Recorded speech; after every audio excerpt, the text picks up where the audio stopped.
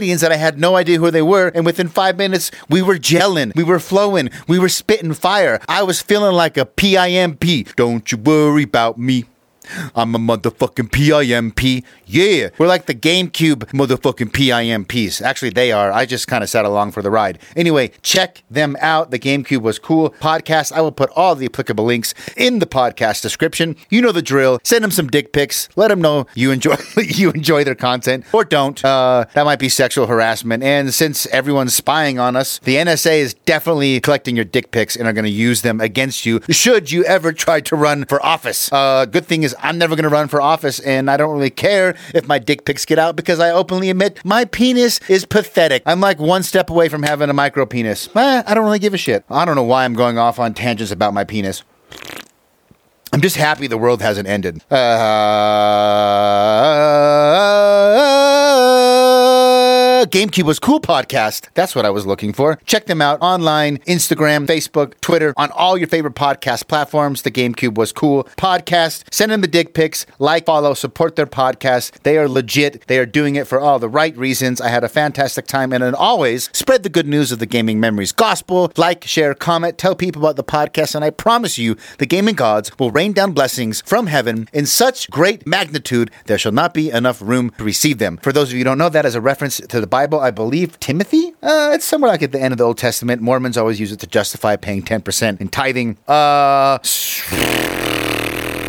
if you share the good news of the Gaming Memories Gospel, I promise Jesus will pay your bills for you. Asterisk, I'm not liable for any of these promises. You cannot sue me. I'm just a dumbass. Anyway, say these things in the name of Miyamoto the Father, Kojima the Son, and Carmack the motherfucking Holy Ghost. Enjoy the show. Amen.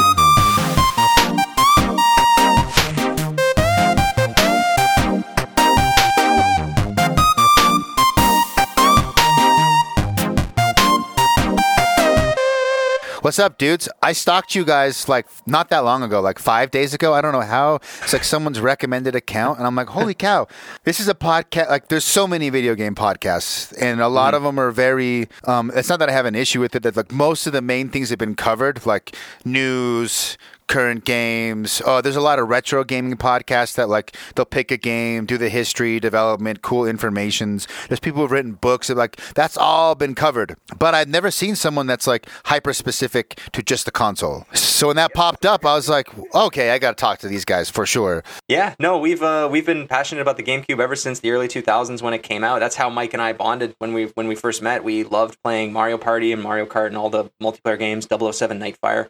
We'll get more into those games later, I'm sure. But it's always been a console that we've loved, even through high school. We were, as the new consoles came out, like Xbox 360, PlayStation, and now PS4, we're looking at the PS5. We thought it'd be a great time to talk about a console that's been dead for almost 15 years. So, yeah, it's been a fun thing to do. We noticed that when you notice that there's a missing slot, like you said, there are so many retro video game podcasts. There are so many news podcasts. We figured that we might as well just focus on this one console, try to memorialize every single game in the library, in North America at least, games that we can talk about and have our friends on to talk about. It's such a great opportunity, and we're loving the journey so far. We're 24 and a half episodes in, technically, and so far the reception's been great. Mike, did you want to talk a little bit more about the podcast, if I missed anything? Well, I just want to say that we kind of wanted to start off as a podcast that didn't just kind of circle jerk over everything in the industry, and I'm sure you've heard a lot of that, and a lot of these news podcasts that are obviously trying to get some kind of sponsorship. And often it's like, oh yeah, Ubisoft just put out these 3 amazing trailers. Let's talk about all of them and say how great they all are. Like, that stuff really turns me off. And, obviously we're doing the GameCube podcast because we love the GameCube, but like, we are by no means just diehard Nintendo fans. We have a lot of problem with the way Nintendo runs business often. And we address that. We try and never, take just like a rose-colored glasses view on things. We often like to point out how a lot of these games, maybe when they came out, like a GoldenEye, for example, is regarded as such this amazing first-person shooter. But at the end of the day, it's actually really tough to go back and play in 2020. So we like to kind of balance the good with the bad. And honestly, it's more just to talk about like what it was like to grow up in the 90s and 2000s and how gaming really does connect everyone on some level. So that's exactly why I started the podcast. My angle was like, okay, well, why is gaming so important to me? I have all these awesome memories and these watershed moments that I can look back and they still hold that nostalgic value. And meeting new people, if you can bond over games, you become fast homies pretty easily. And so I started like, well, I just want to talk to people about like see the difference between, this console and these games were the big deals for me. I bring someone on and they have a completely different experience. Sometimes maybe they haven't even heard of the games that are a big deal to me or vice versa. And so I started bringing people on and it's like, it's very loose. We'll just kind of go over, I wanted to go over like the consoles you liked leading up to the GameCube. And then we can get into like why the GameCube was a big deal and why you guys chose that console out of all of them, because there's a lot of consoles out there. But yeah, everyone can connect. I mean, gaming at this point, when I was growing up, it was a little, what's the word? Maybe there's a little bit of shame associated with it, nerds only, but like now it's not like that at all. Everybody games. No. Everybody can connect with gaming. Everybody poops. Yes, everybody poops also as well. Unfortunately. Yeah, that's right. I think. So to start off with your first question, was games consoles that got us into gaming? The first console. Wait, I got to cut you off. I have to cut you off. Sure. So I have a tradition. I try to guess each first console, but I need one hint. I need the year each of you were born. We're both born in 93. 93? Yeah, Okay, 1993. Do you mean consoles or like do you mean handheld consoles as well or just? Well, you just gave me a hint. So you're Game Boy Color. Damn it! Booyah! Ooh, 1 for 2. Yeah. All right. So for All me, right, I'll give you the same hint. For me, my first gaming memory was a console. That's a console, not a handheld. Okay, Right. and you were 93. You're right in the middle. I'm gonna say Super Nintendo. That's correct. Yes. Nice job. Wow. Dude, I have not been. I know you guys just met me. I don't want to brag too much, but I have been right like 15 episodes in a row. I've nailed it. Wow.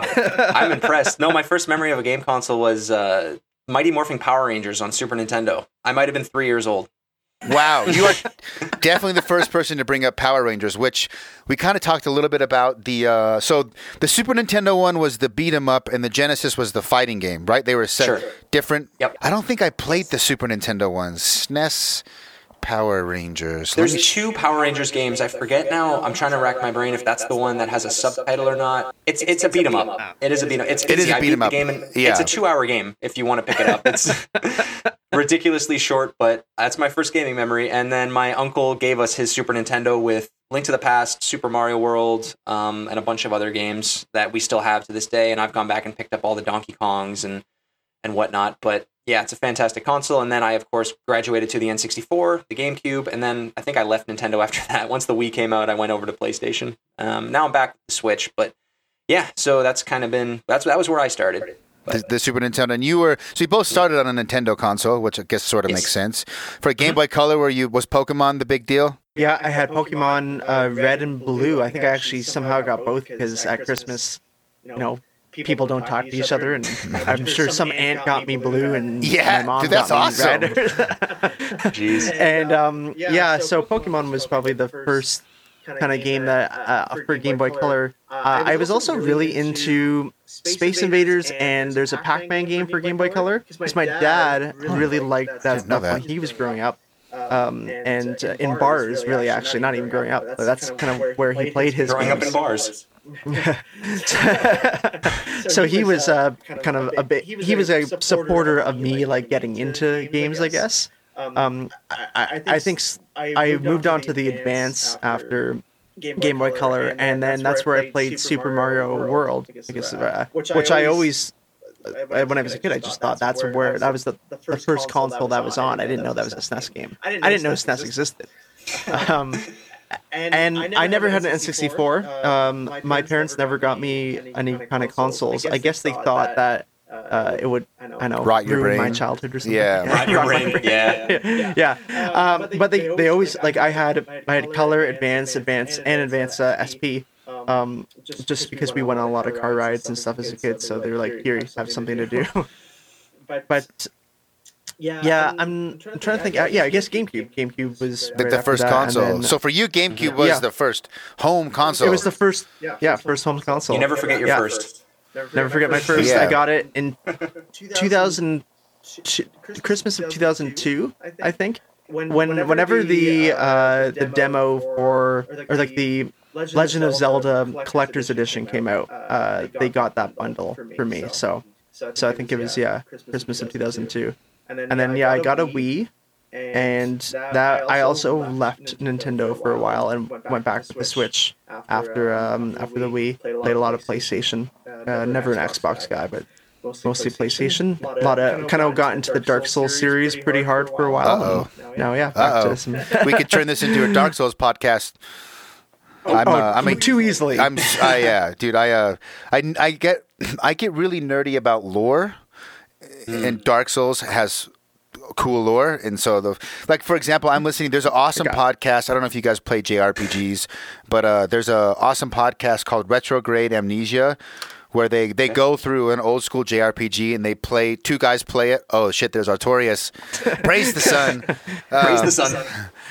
They go through they play a game together for like a week, and then they write notes, and then every episode is the gameplay segment. They have 55 episodes on Xenogears. And I'm like my 35 in, and it's like I've never seen anyone go so deep into one game, and I eat it up. And Dark Souls is the same way. I'm listening to Region Free Gamers podcast. They have a Dark Souls episode, so I can just get into the lore all day long. That's like that Vada Vidya, I think his name is, on YouTube. Yes. Who kind of goes over all the lore for Dark Souls. Because, I mean, that's the fun part about that is that there's so much stuff that you can have as headcanon. And you can really just create whatever story you want with Dark Souls with the all those great item descriptions. What games stand out to you for those early years? All ports, to be honest. Yoshi's Island, Super Mario World, Super Mario 64, which I had never played 64 on 64. I'd only played it on the DS, and so years later, I went back and played it on the 64. I was like, wow, this is so much better. And for us, for a DS game that we really bond over is, Kate, if you like games with lore and really deep story, is the 999 series on DS. Oh, yeah. Fantastic. The Virtue's Last Reward. There's 3 games, and it's a trilogy. It started on DS. It eventually migrated over to Vita, and I think it's on consoles now, right, Mike? You bought the PS4 version, didn't you? Yeah. It's a visual novel more than anything. Yeah. But it's so deep, and it's like a mix of Saw and Arby's. Ooh, an Arby's ad. All right. Not sponsored. Feels like an Arby's night. If you're looking for a roast beef sandwich with beautiful... Oh, okay, here we go. Pepsi. Must be Super Bowl time. No. We're looking at, what is this, 999 reviews? Yeah, so it's very... Don't be... If you're turned away by Japanese-looking games for whatever reason, don't worry about it. It's not super weebish, as people like to call it. It's... I mean, I don't play any Final Fantasy games, so... And it takes a lot to get me into anything to do with this type of anime, but it's a fantastic game. People... Like, there's death, there's consequences for decisions, and there's right and wrong endings. So if you're looking for something that... I played this game on the train when I was going to school in college, and I ate it up. I almost missed stops because of it. This is by far one of my favorite games on the DS and one of the best handheld games of all time, like franchise series. If it's on DS, 3DS, Vita, and now PS4, Xbox One. I don't know about Switch, but how do you do these sections? So I'm seeing like you're using the pen. Puzzle solvings. So like Resident Evil style puzzles. It's very Resident Evil style. Escape rooms. Think of Resident Evil with just the puzzles. Yep. No zombies, but you are trapped in a ship of some kind. You need to escape. You have wristbands that explode if you do the wrong thing. So it's tense at times, and there's no voice acting. It's completely text based. There's eventually voice acting in the later games, but the first game is my favorite one in the series.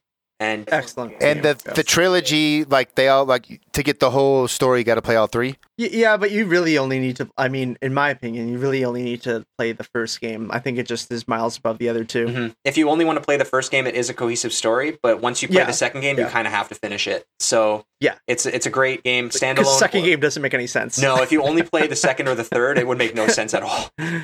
But definitely a handheld game that I would recommend. I've never tried a visual novel. People have been recommending Steins Gate to me as one to get in. I've literally never heard. I'm a pretty big video game nerd, and I have never heard of 999. So you guys, cool. It does happen every few episodes. I've never, but it's true. I've never had handhelds. So yeah. So what was your first console then? Were you an NES kid or? Yeah, NES. I was born in '85, so NES. I had an NES and a Game Boy, Game Gear. I mean, I had everything. I bought a Genesis. Then I never had a Super Nintendo till much later. Like as a college kid, I bought it retrospectively. Genesis, PS1, 64 at the same time. Then PS2. That's it. No Xbox or GameCube. But like I texted you guys, my friend had all 3, and he had Star Wars Rogue Squadron. And I was like, God damn it, that game looks good. I wish I had GameCube. Yeah, holds up. And then you stopped collecting consoles after that and switched over to PC mostly, or do you have any of the... I'm PC like almost primarily now. The launch PS3 was backwards compatible, so I played PS1 and PS2 and PS3 games. That was probably the console that has the most hours on it for me is the PS3 because it was backwards compatible. PS1 is my like favorite console. It's like the console that I consider like the golden era for me. Most of the retro games I play are from that era, and then PS4. I've never had an Xbox either.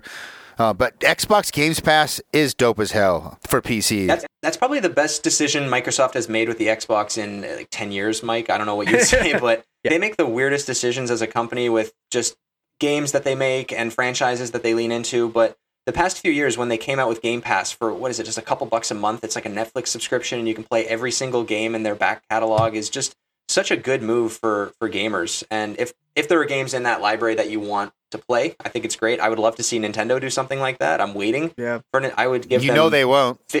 I know. They came so close with the Switch, with the NES Pass, and now they have Super Nintendo on there, which is fine, but I've played Mario World 100 times already. I don't need to play it again. I'd love to play some N64 and GameCube games on my Switch, which we're getting a slow drip of these games. Like this year, we were lucky to get Pod Racing, which is one of my favorite N64 games, Star Wars Pod Racer. And then we're getting some random GameCube games on there. Like we got Jedi, Jedi Knights, I think was on there, and Cell Damage came out. So we got just these random GameCube. Obviously, we just got Sunshine, which Mike and I willed into existence. But I would just love to have this catalog of, for $20 a month, you can play as many GameCube games as you want. I would give them $50 a month for that. So they probably... It's a classic Nintendo. They're going to slow drip games until they've milked it that way, and then they're going to come out with a subscription. After everyone else has become standard, it's subscription. Yes. Nintendo will be the last one to do it after they've extracted all the value from the old business model as possible. Yeah, maybe. It's just such a letdown when every month they do add games to that subscription every so often, and it's just so depressing when you log on and it's like, golf. Finally, NES Golf. I've always wanted to play Pilot Wings on SNES. Like, it's, I don't know. Meanwhile, everyone's begging for I want to play Double Dash with my friends on Switch again. But anyway, here we are. Yeah, and that's one of the reasons. So, like, obviously, you're asked why we started this podcast. That was one of the reasons we wanted to talk about GameCube. Was a lot of videos have come out recently. There's a YouTube channel called Girlfriend Reviews. I don't know if you've ever seen that. They're very good with it's a girlfriend who's watching her boyfriend kind of play games and kind of giving her experience of what that's like. And she has an excellent episode on the GameCube. And it's really cool because she explains how fun this console looks and realizes that it actually has a pretty special place in a lot of people's hearts because of the fact that you can easily go back to play GameCube games and kind of re-immerse yourself in that fun, where with PlayStation and Xbox games, obviously they're great and I'm nothing against them, but it's a different kind of feeling when you go back and play a PlayStation game. You know, often there's single person games that the graphics really haven't held up at all. Where a lot of these GameCube games, the graphics were never meant to hold up. You know, they were never meant to even be competing at the time. And a lot of them are these 4-person games that you remember fondly playing with, I don't know, your like little cousins or something, or playing at people's friends' houses. So yeah, the GameCube kind of has gone into this special place recently where it's been in a lot of different media, and GameCube game prices have skyrocketed in the last couple years. So yeah, that's another reason to talk about it, I guess. I mean, game prices in general. I mean, not all consoles, but I had this question for another guest recently. Like, do you think the game prices skyrocketing is like a bubble, or is it the rarity of these things is just going to keep skyrocketing, and maybe they're going to get like crazy expensive, like otherworldly expensive? I think it's always a bubble in that sense, because if you think about it for N64 games, for example, a lot of N64 games have gone down in value. There was a point maybe, I don't know, Neil, like 3-4 years ago that boxed N64 games were extremely highly priced and highly valuable. And now you see these cartridges in a lot of game stores going for maybe like $40 to $50 instead of their $100 to $110 that they were going for a couple of years ago. So I think it's all about who is in the market to be buying them.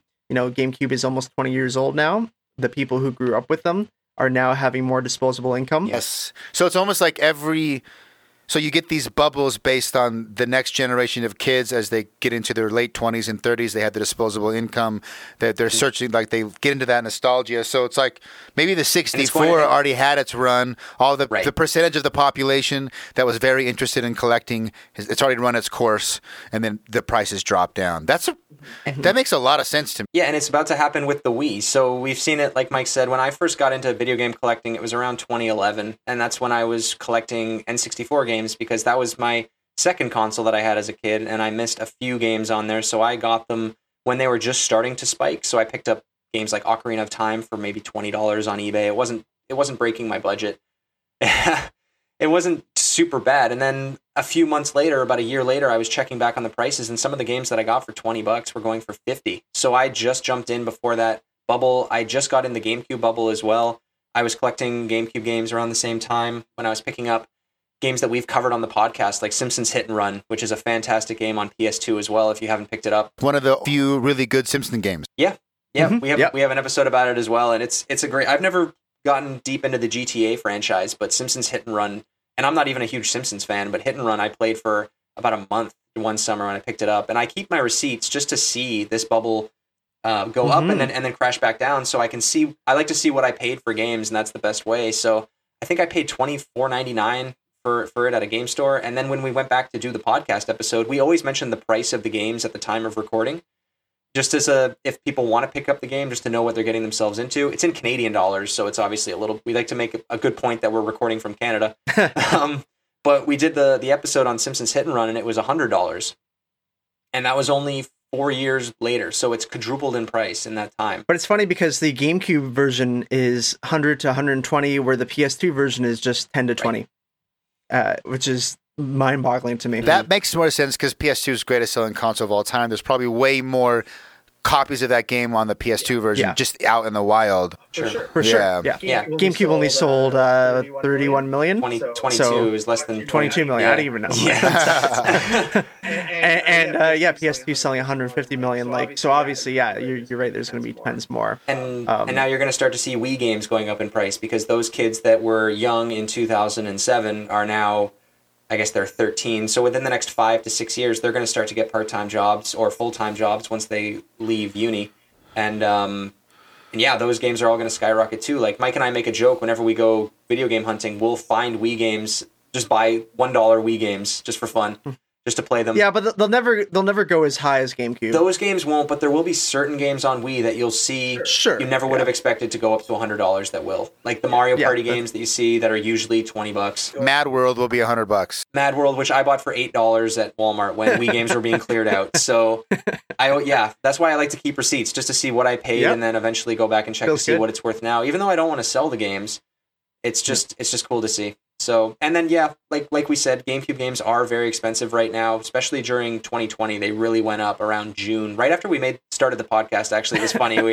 You started to see on threads and gaming forums just how expensive Double Dash was or Sunshine was, and it's coming to definitely a peak right now, I think. But it'll be interesting to see it go down once those collectors stop buying the games and once those games find homes, and it'll go down just like NES game. NES games were expensive too at some point, and some of them still are, but they do eventually level out. Nintendo also artificially inflates it by not having GameCube games being played anywhere. Yeah, it's weird because Neil and I talked about this recently, actually, because the GameCube had a ton of legacy collections, tons of these. They're like 4 Mega Man collections, I think. Mm-hmm. And they still come out with Mega Man collections today on new consoles. Yes, and dude, that's the best way. I'm glad you brought that up. So a lot of times what I'll do, there'll be certain games that are on older Nintendo consoles, but I will play the collection edition on GameCube. One, because those editions were like really solid. They already had improvements a lot of the times, like quality of life improvement. And 2, the GameCube emulator Dolphin is like refined to a T. It's amazing. So the best way to play some Nintendo games is to play like the collection on the GameCube version on an emulator. Yeah, Majora's Mask and Ocarina of Time, the best ways, in my opinion, to play those are on the Collector's Edition. And there's actually specific mods. I did a video about texture mods for the GameCube re-release of Ocarina of Time. There's a HD texture mod for that version, and it's like the best HD mod for Ocarina of Time. It's awesome. Oh, yeah. Even like Sonic and just weird games that aren't even Nintendo games are better on Sonic, GameCube for some reason. The Sonic, the Mega Collection has a really rare game on it called Sonic CD that you can't find anywhere and like has never been physically released.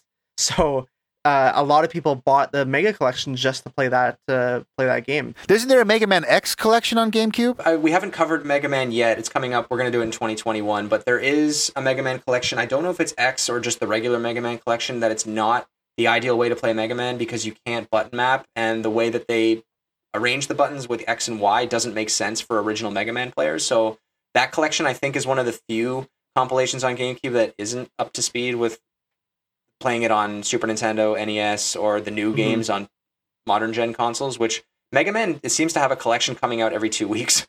Like they just really want people to play Mega Man for some reason. They have a lot of games. They do. Yep. A lot of games. Were you just too young and it was like the GameCube, which is what you got? Or were you like, that's what I want? Out of the 3 consoles, I choose the GameCube over the other 2. Yeah, for me, I wanted the GameCube. I remember we had an assignment in school where it was like you're supposed to write your parents like a letter of like, and you're trying to like persuade them for something. I think it was like an English class or something like that. And it was me writing the letter to persuade them to buy me GameCube and Double Dash. Because I think just a lot of my friends had GameCube, and for me, I was probably, how old were we, like 11? Yep. Or 10. No, I guess like 9 actually in 2002. So I didn't play shooters. I didn't really know anything else other than Nintendo. I knew like PlayStation existed, but I knew that was like for the older kids basically. So I was like, okay, Nintendo is the way to go. I have Game Boys, GameCube. That seems like the natural switch. Yeah. For me, it was kind of a similar situation where I had SNES. My brother and each had a Game Boy Color, Game Boy Advance, N64. So when it was time for me to get a new console, I really just wanted to play Spider-Man 2. And I just absolutely adored. I was playing it at the EB Games or GameStop near our house, had Spider-Man 2 in a kiosk that I would go and play while my mom got her haircut or while she did groceries. And I would take the game to friends' houses who had PlayStation 2s. So I think when it was for my 11th birthday, they just needed a console that played Spider-Man 2. And they knew Nintendo, and it would have been the cheapest bundle at the time, or the cheapest console, because I think around that time it got that price drop to around $100, maybe $150. So they knew I liked Xbox as well. I loved Halo, playing Halo at friends' houses, but they probably didn't know that you couldn't play Halo on GameCube. So I ended up with the GameCube, but I was totally fine with that. I had Spider-Man 2 and something to play it on, and then from there I just found all of these new games that I had never heard of before, and I had played Mario Kart on N64, so it was obvious to get Double Dash, and it was just an easy transition into GameCube. So I'm really glad that they picked GameCube over Xbox and PS2, to be honest. I did go back and buy a PS2 later on just to play Rock Band. So that's in high school I really wanted to play Rock Band, and I didn't have a job yet, right? So I just needed the cheapest way to play Rock Band, and EB Games was clearing out PlayStations for I think $40. So I picked up a PlayStation 2.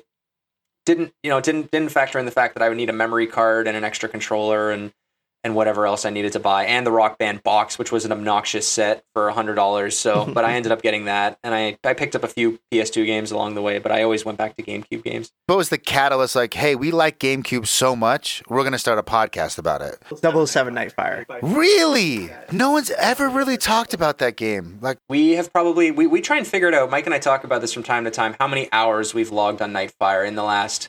We've known Mike and I have been friends for almost 20 years. We've been playing Nightfire. I got Nightfire for Christmas of 2004, I guess it would have been 2003. I got it before him. I got it in 2003, and I remember booting it up. I'd already played it at a friend's house, but there it is. And it's all its glory. Good. This guy's doing the platinum run through. Good for him. But I remember I got that for Christmas, and I had already been playing. I think the only game I had at this point was Spider-Man 2 and Tony Hawk Pro Skater 3. This level's awesome with the snowmobile and the machine gun, infinite ammo. Basically, it counts your ammo on the bottom right for no reason. You never run out of ammo, even if you lean hate this level, on the trigger the entire time. Really, it's very arcadey. But I remember we were playing. My brother and I were just burning through the campaign so fast, and we got to a level where you're driving around a car going through a city, and I just remember saying out loud, graphics will never get better than this. Famous last words. And they never did. Famous last words. They never got better than that. But every single birthday party, every single New Year's, anytime we get together, we always play co-op Nightfire with AI bots turned on. We've gone through the campaign several times. Wait, you can co-op the campaign? No, we just play it side by side on a couch. Yeah. Yeah, I think we estimated that we've probably each put about 1,500 hours in this game. Yeah. like over our collective like lives. Yep. I'd say it's one of the most like one of the best games I've ever played in terms of it holds up somehow. This game has no business being good. Mm-hmm. It shouldn't be played in 2020, but it's really fun to play. And for a long time, I thought it was just me. Like I thought it was just like, oh, me, Neil, and my cousins have played this for years. It's just because we don't know of any other game Right. shooters. But I've met more and more people who feel the same way, and I've introduced this game to a couple people. And you know, they're often like, wow, this game is like really good. Like, why is this game so good? Why don't people talk about it? It's like, I don't know, because people have a GoldenEye kind of rose-colored glasses too much, I guess, and just think about GoldenEye when they think about games. And also the fact that this was on GameCube and it was on PS2 obviously as well. But yeah, I don't know. I don't have a reason why this game isn't talked about enough. It's not I don't think it would be the greatest shooter of all time. I just think it has the most playability. Just replayability. Yeah, there's so many modes to play it on when you're playing with friends. The campaign just has 3 levels to play if you want to, you know, hard, medium, easy. And again, the characters are really good. The characters are all fantastic. You have different ways you can change the control scheme around. So if you can have like Halo controls, you can play classic Bond. They call them all different things, but we know to switch it over to Moonraker mode, which is basically, I believe that's the Halo controls. Yeah, that's as close to Halo as you can have with one joystick. But it's easy to jump in if you're not an old school early 2000s gamer where you don't know how to play. Like if you try to go back to GoldenEye now, we talk about this. Good luck. Open a door, you can't figure it out. You can't aim and run at the same time. And even though GoldenEye is the Bond game that everybody talks about, we say no. Nightfire is the best James Bond game of all time, and it's not based on a movie or anything. It has all the characters. Yeah, it has all the characters from other movies like Jaws, Odd Job, and all, you know, just all the main Bond, obviously. But yeah, it's not based on any movie or anything. It's not Pierce Brosnan's voice, even though it's his likeness. So it's in that era of the world is not enough, everything or nothing. So the story is completely original. The story is actually decent. It's good. Yeah. I actually read I think it might be an IGN, but there was actually an article like about a year ago that explained why Nightfire is such a good game, and it's like the Lost Bond film almost. Yeah. Yeah, but Mike and I, we bonded over weird games, not so much games like Metroid Prime or Resident Evil 4 as kids. We bonded over games that were like this, like James Bond, Spider-Man, SpongeBob games, because we were that young and playing it, and going back as an adult and seeing all these games that we missed because we were just too young to know that there were other games other than cartoon tie-ins and movie tie-ins, which there were hundreds. So yeah, it's not a game that, you know, it wasn't Sunshine or Luigi's Mansion that we bonded over, which is what most people think of when they think GameCube, which is why we love to just bring up games that are weird, that everyone has like a weekend memory because they rented it from Blockbuster. Like we talk about Godzilla Destroys All Monsters, which is just a random 3D arena fighter. We talk about Ultimate Spider-Man, which is not the Spider-Man game most people think of. They typically say Spider-Man 2. And the SpongeBob movie game, which is sort of like a Ratchet and Clank game in terms of combat and shooting and those types of mechanics and platforming. So Ultimate Spider-Man, you can be Venom and eat people. The tutorial is you eat a child. Yeah.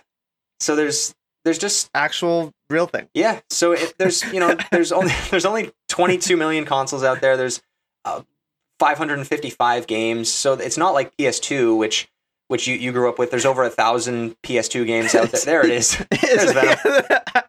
It's really fun. You can eat children.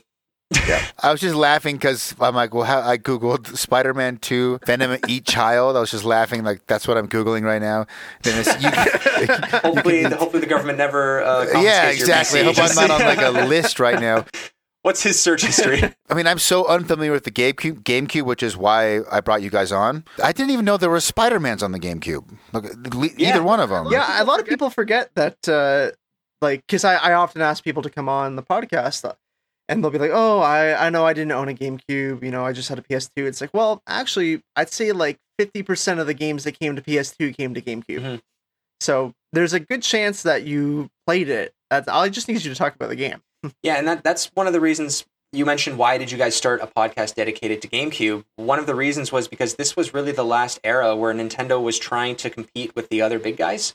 They were trying to make a console for teenagers or adults. They were trying to make something for hardcore gamers, and they were graphically on par with most PS2 and Xbox games. Some games look better, like Metroid Prime being one of the best looking games of that generation.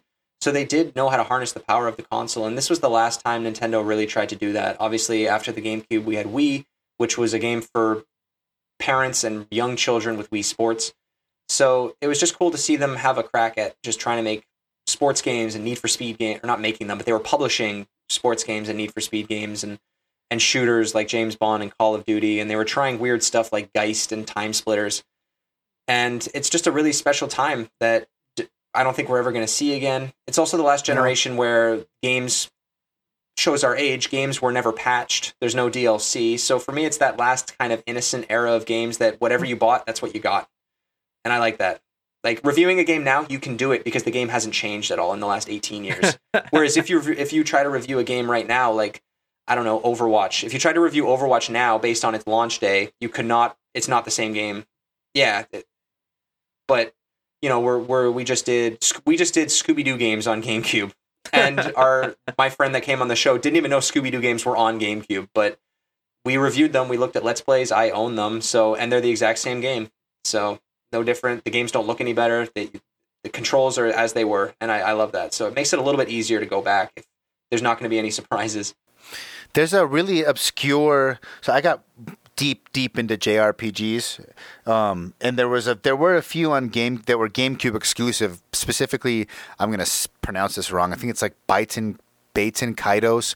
It's like Baten Kaitos. It's like a JRPG card game, and JRPG heads say that's like a long lost gem that doesn't get enough credit because it was a GameCube. Yep. I think it maybe went to PS2 later, but I think initially it was a GameCube exclusive. I haven't tried it. That's like one of the few GameCube games. Have you guys played that, or do you guys play RPGs at all? No, neither of us are really JRPG fans. We're not even really RPG guys for the most part. Like, other than the odd game that comes out, like Witcher or Pokemon.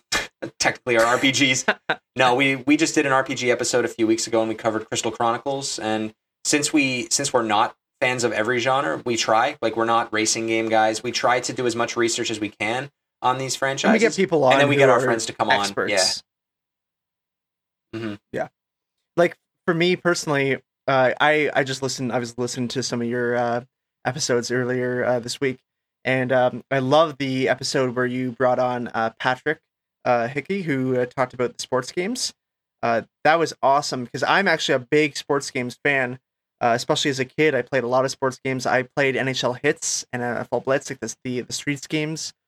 And so that was it's cool to hear people actually talk seriously, I guess, almost about the development of these games, because there's a lot of cool history. Patrick he's a freaking G. He's been on twice. Yeah. And I mean, I'm like homies with him, and he goes to work. I mean, it's hard to get people to talk to you and do interviews and track these people down, but he finds out like dope shit that you're not going to find anywhere else on the internet. I mean, once he puts it out in a book, it gets on the internet, then you can find it on the internet. But it's like, you know, he finds shit that hasn't been found yet.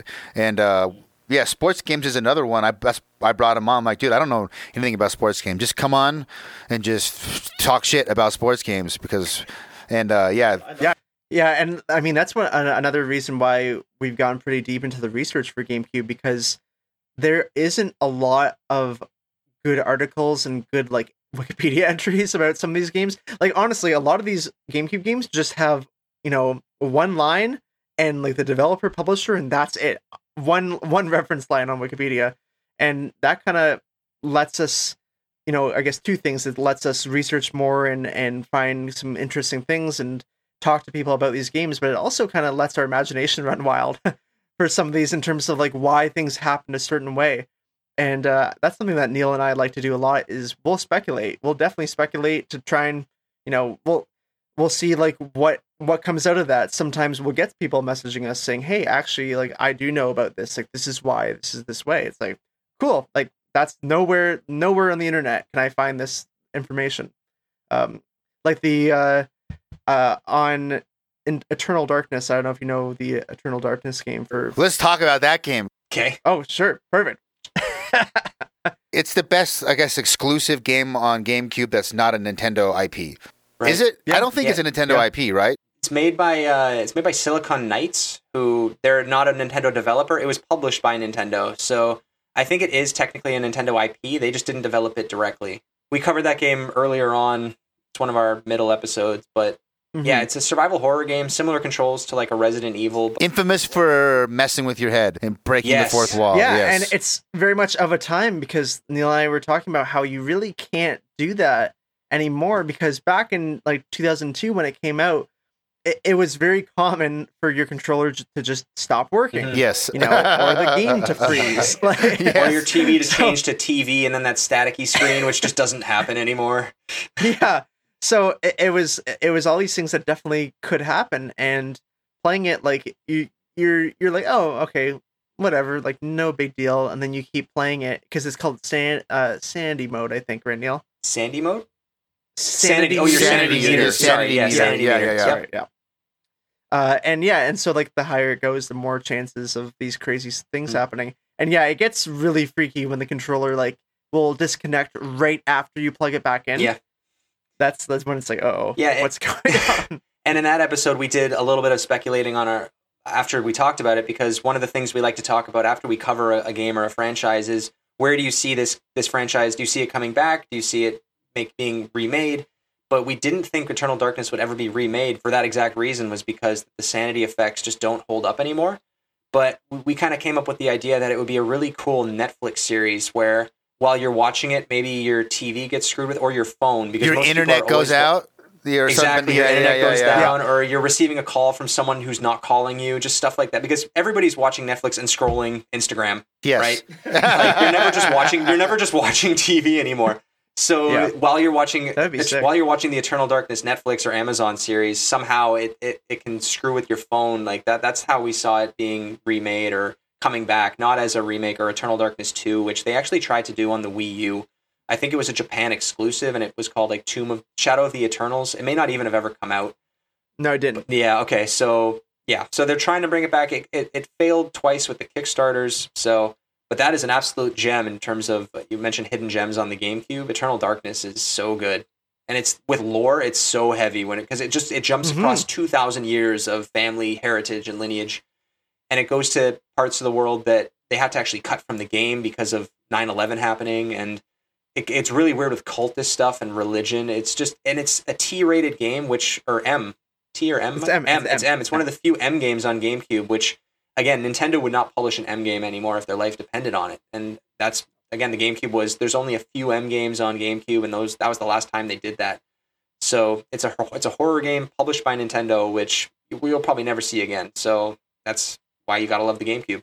It's turned into like the hidden gem online for GameCube. Like, you can't get into video games and start poking around and not see people talking about Eternal Darkness. No, like Mike and I were a part of a Facebook group, GameCube Enthusiasts on Facebook, and if you post a photo of Eternal Darkness any day of the week, any time of day, you're gonna get 50 comments, you're going to get 100 likes, and you're going to get how many people are telling you, yo, I just bought this game, or I can't wait to play it, or this game screwed with my head as a kid.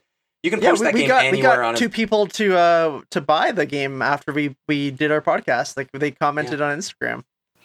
It was the only other game I remembered getting me, and it didn't get me, but I watched it, even knowing the sanity meter and the effects and knowing what they are, and then watching it later, I could put myself in the, if I was playing this as a kid, it would mess me up, because I had one reference point to sort of help me get into that mind frame, which is in Metal Gear Solid 1, when you fight Psycho Mantis and he reads your memory card. And if you have other Konami games on the memory card, he'll start telling you details about your game save. Yep. And I see you've been playing Castlevania. Yeah, I see you like Suikoden. You've gotten all 108 stars or whatever. And not understanding that the game was messing with me, and it made me feel spooky. Like, this is haunted. Like, this dude is got some paranormal, and that was a very mild version of what Eternal Darkness ended up doing. Yep. And so I can go back to that memory and be like, Eternal Darkness would have broke my brain had I got a hold of it at the right time. And Eternal Darkness and Metal Gear Solid 1 are very closely knit on the GameCube, because Silicon Knights made the developers of Eternal Twin Darkness. Snakes, They made the remake on GameCube, Twin Snakes, so they knew Metal Gear 1 inside and out. And that was I think that is one of the inspirations that they had to making a game based on that mechanic. And I can't think of any modern day games that screw with your head as much as Eternal Darkness did back in the 2000s. Like, there are great horror games today. That's not to say there aren't. There's like, there have been weird ones that really caught on, like Slender Man and Outlast. But those games are just jump scares. They're not spooked. Like, they're not screwing with you mentally, really. Like, Mike and I, we really love to talk about it Until Dawn, that PS4 exclusive game, which is fantastic. But a game like Eternal Darkness just doesn't exist anymore. And it definitely is a cult classic that anyone should pick up, really, if you like that type of game. Yeah, the closest thing that I could think of when we were doing the podcast was Undertale. I don't know if you played Undertale, but pitch me on it, because it's like, it's also like an internet cult classic, and people keep talking about it, and I look at footage of it, and I'm like, I don't know, that doesn't look interesting to me at all. It's like Earthbound, kind of. Earthbound, That's like the best way to describe it. Yeah. It's very cool, because I have no interest in Earthbound, and really no interest in like that world, and I picked it up because a lot of people have recommended it to me. It's an amazing game, 10 out of 10 for sure, but there is a part that is very Eternal Darkness-esque.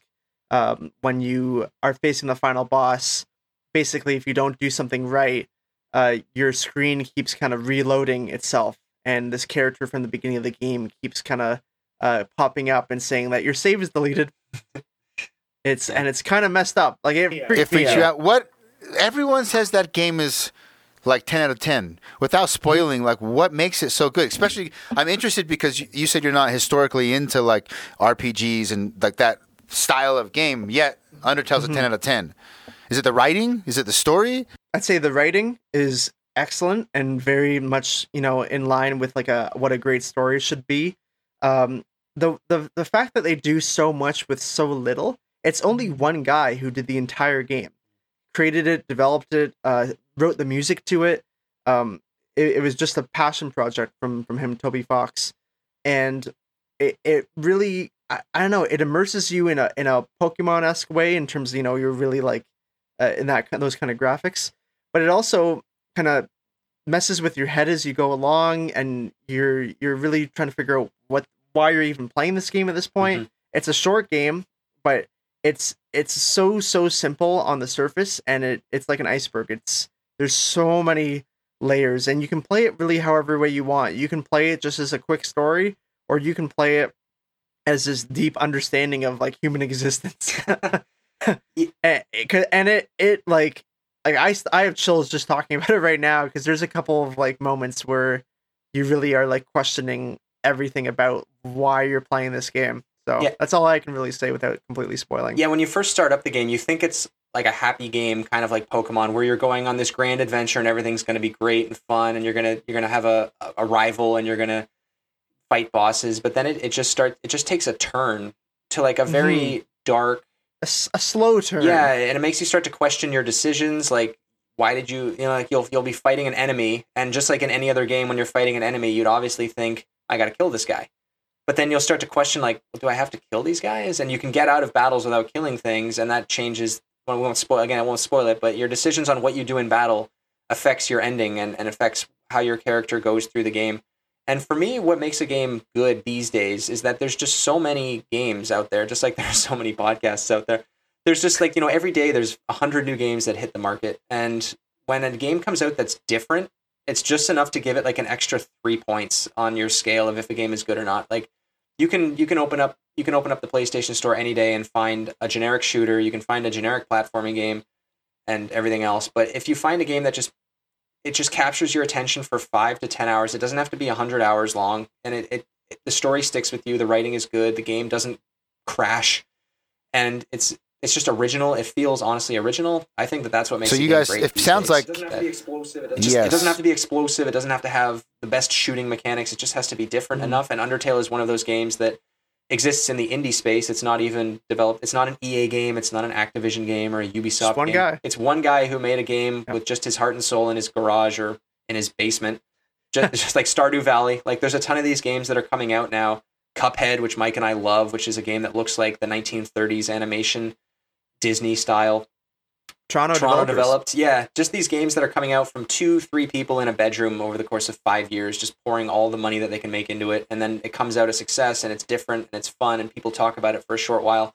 That really makes a game a 10 to me. It's not Yeah, sure. So you have a good list of games now to play that aren't on GameCube after this podcast is over. The summary is it's the fresh factor for Undertale was powerful. Yeah. And got you over the hump of the old graphics, got you over the hump of an RPG, all that stuff. Yeah, exactly. Thank you. And also, like, Neil and I we say this like probably every episode, but what makes a lot of these games so good, like some of these GameCube games so good, is when you think that it was made by one person. It feels extremely cohesive. You know, it feels like one person had a vision and it was executed exactly what they wanted to be. And you don't see a lot of games like that anymore. Unfortunately, Neil and I both played Last of Us Part 2. We both loved it. Obviously, we still have our issues with the gameplay itself. I don't know if you played Last of Us Part 2. I just went on a huge rant about this game with my last guest. I'm not going to tell you if it was positive or negative, but if you disagree with me, it's because you're wrong. Nice. I'm very passionate about my opinion on this game. That's fine. I was going to say, basically, just very quick summary. I think the first half felt the most cohesive vision I've ever seen in a game. Felt like one person did the entire thing. The second half felt like it was a team of 200 people. I could actually see that. I didn't think of that while I was playing, but now that you bring it up, it did feel like more, even though the game was really long, it felt more like choppy, disjointed towards the end, like just kind of jumps. Like we need to wedge a bunch of these square characters into this round hole of a game that just doesn't fit, but we're gonna make it work. We'll make it work. Yeah. Mike and I, we disagreed a little bit on The Last of Us Part 2. I can understand people's issues with it. I absolutely adored it, it didn't feel like as a cohesive game as the first one did. I don't think it's better than the first one. It was a bit too long, but yeah, it's nice to... we won't get into No, we won't. Too Let's much not jump into that too much. This is a GameCube podcast. The main message of the story is that it's great to play a game that feels like one person's vision when it isn't one person working on it. Yeah. Well, for those listening, for the record, it's a masterpiece, and if you don't agree, then that's okay. We can agree to disagree. I don't. By masterpiece, kind of like Undertale, I don't think it's a perfect game. In fact, it's worse than the first game in many respects. But emotionally, and like all said and done, I've never had a game make me feel like that. Yeah, that last scene hit both Neil and I, and it's like whoo, woo. That and Red Dead Redemption 2, which I played last year. The last scene of that hits too. Yes. That hits hard. It's I haven't played Red Dead Redemption 2, not Red. No, the one where I haven't played the newest Red Dead. You're talking about the one before that, right? No, I'm talking about the newest one. Oh, I haven't played the newest one. Shit. The end scene hits you hard. Should I play it? It seems so long. You absolutely should.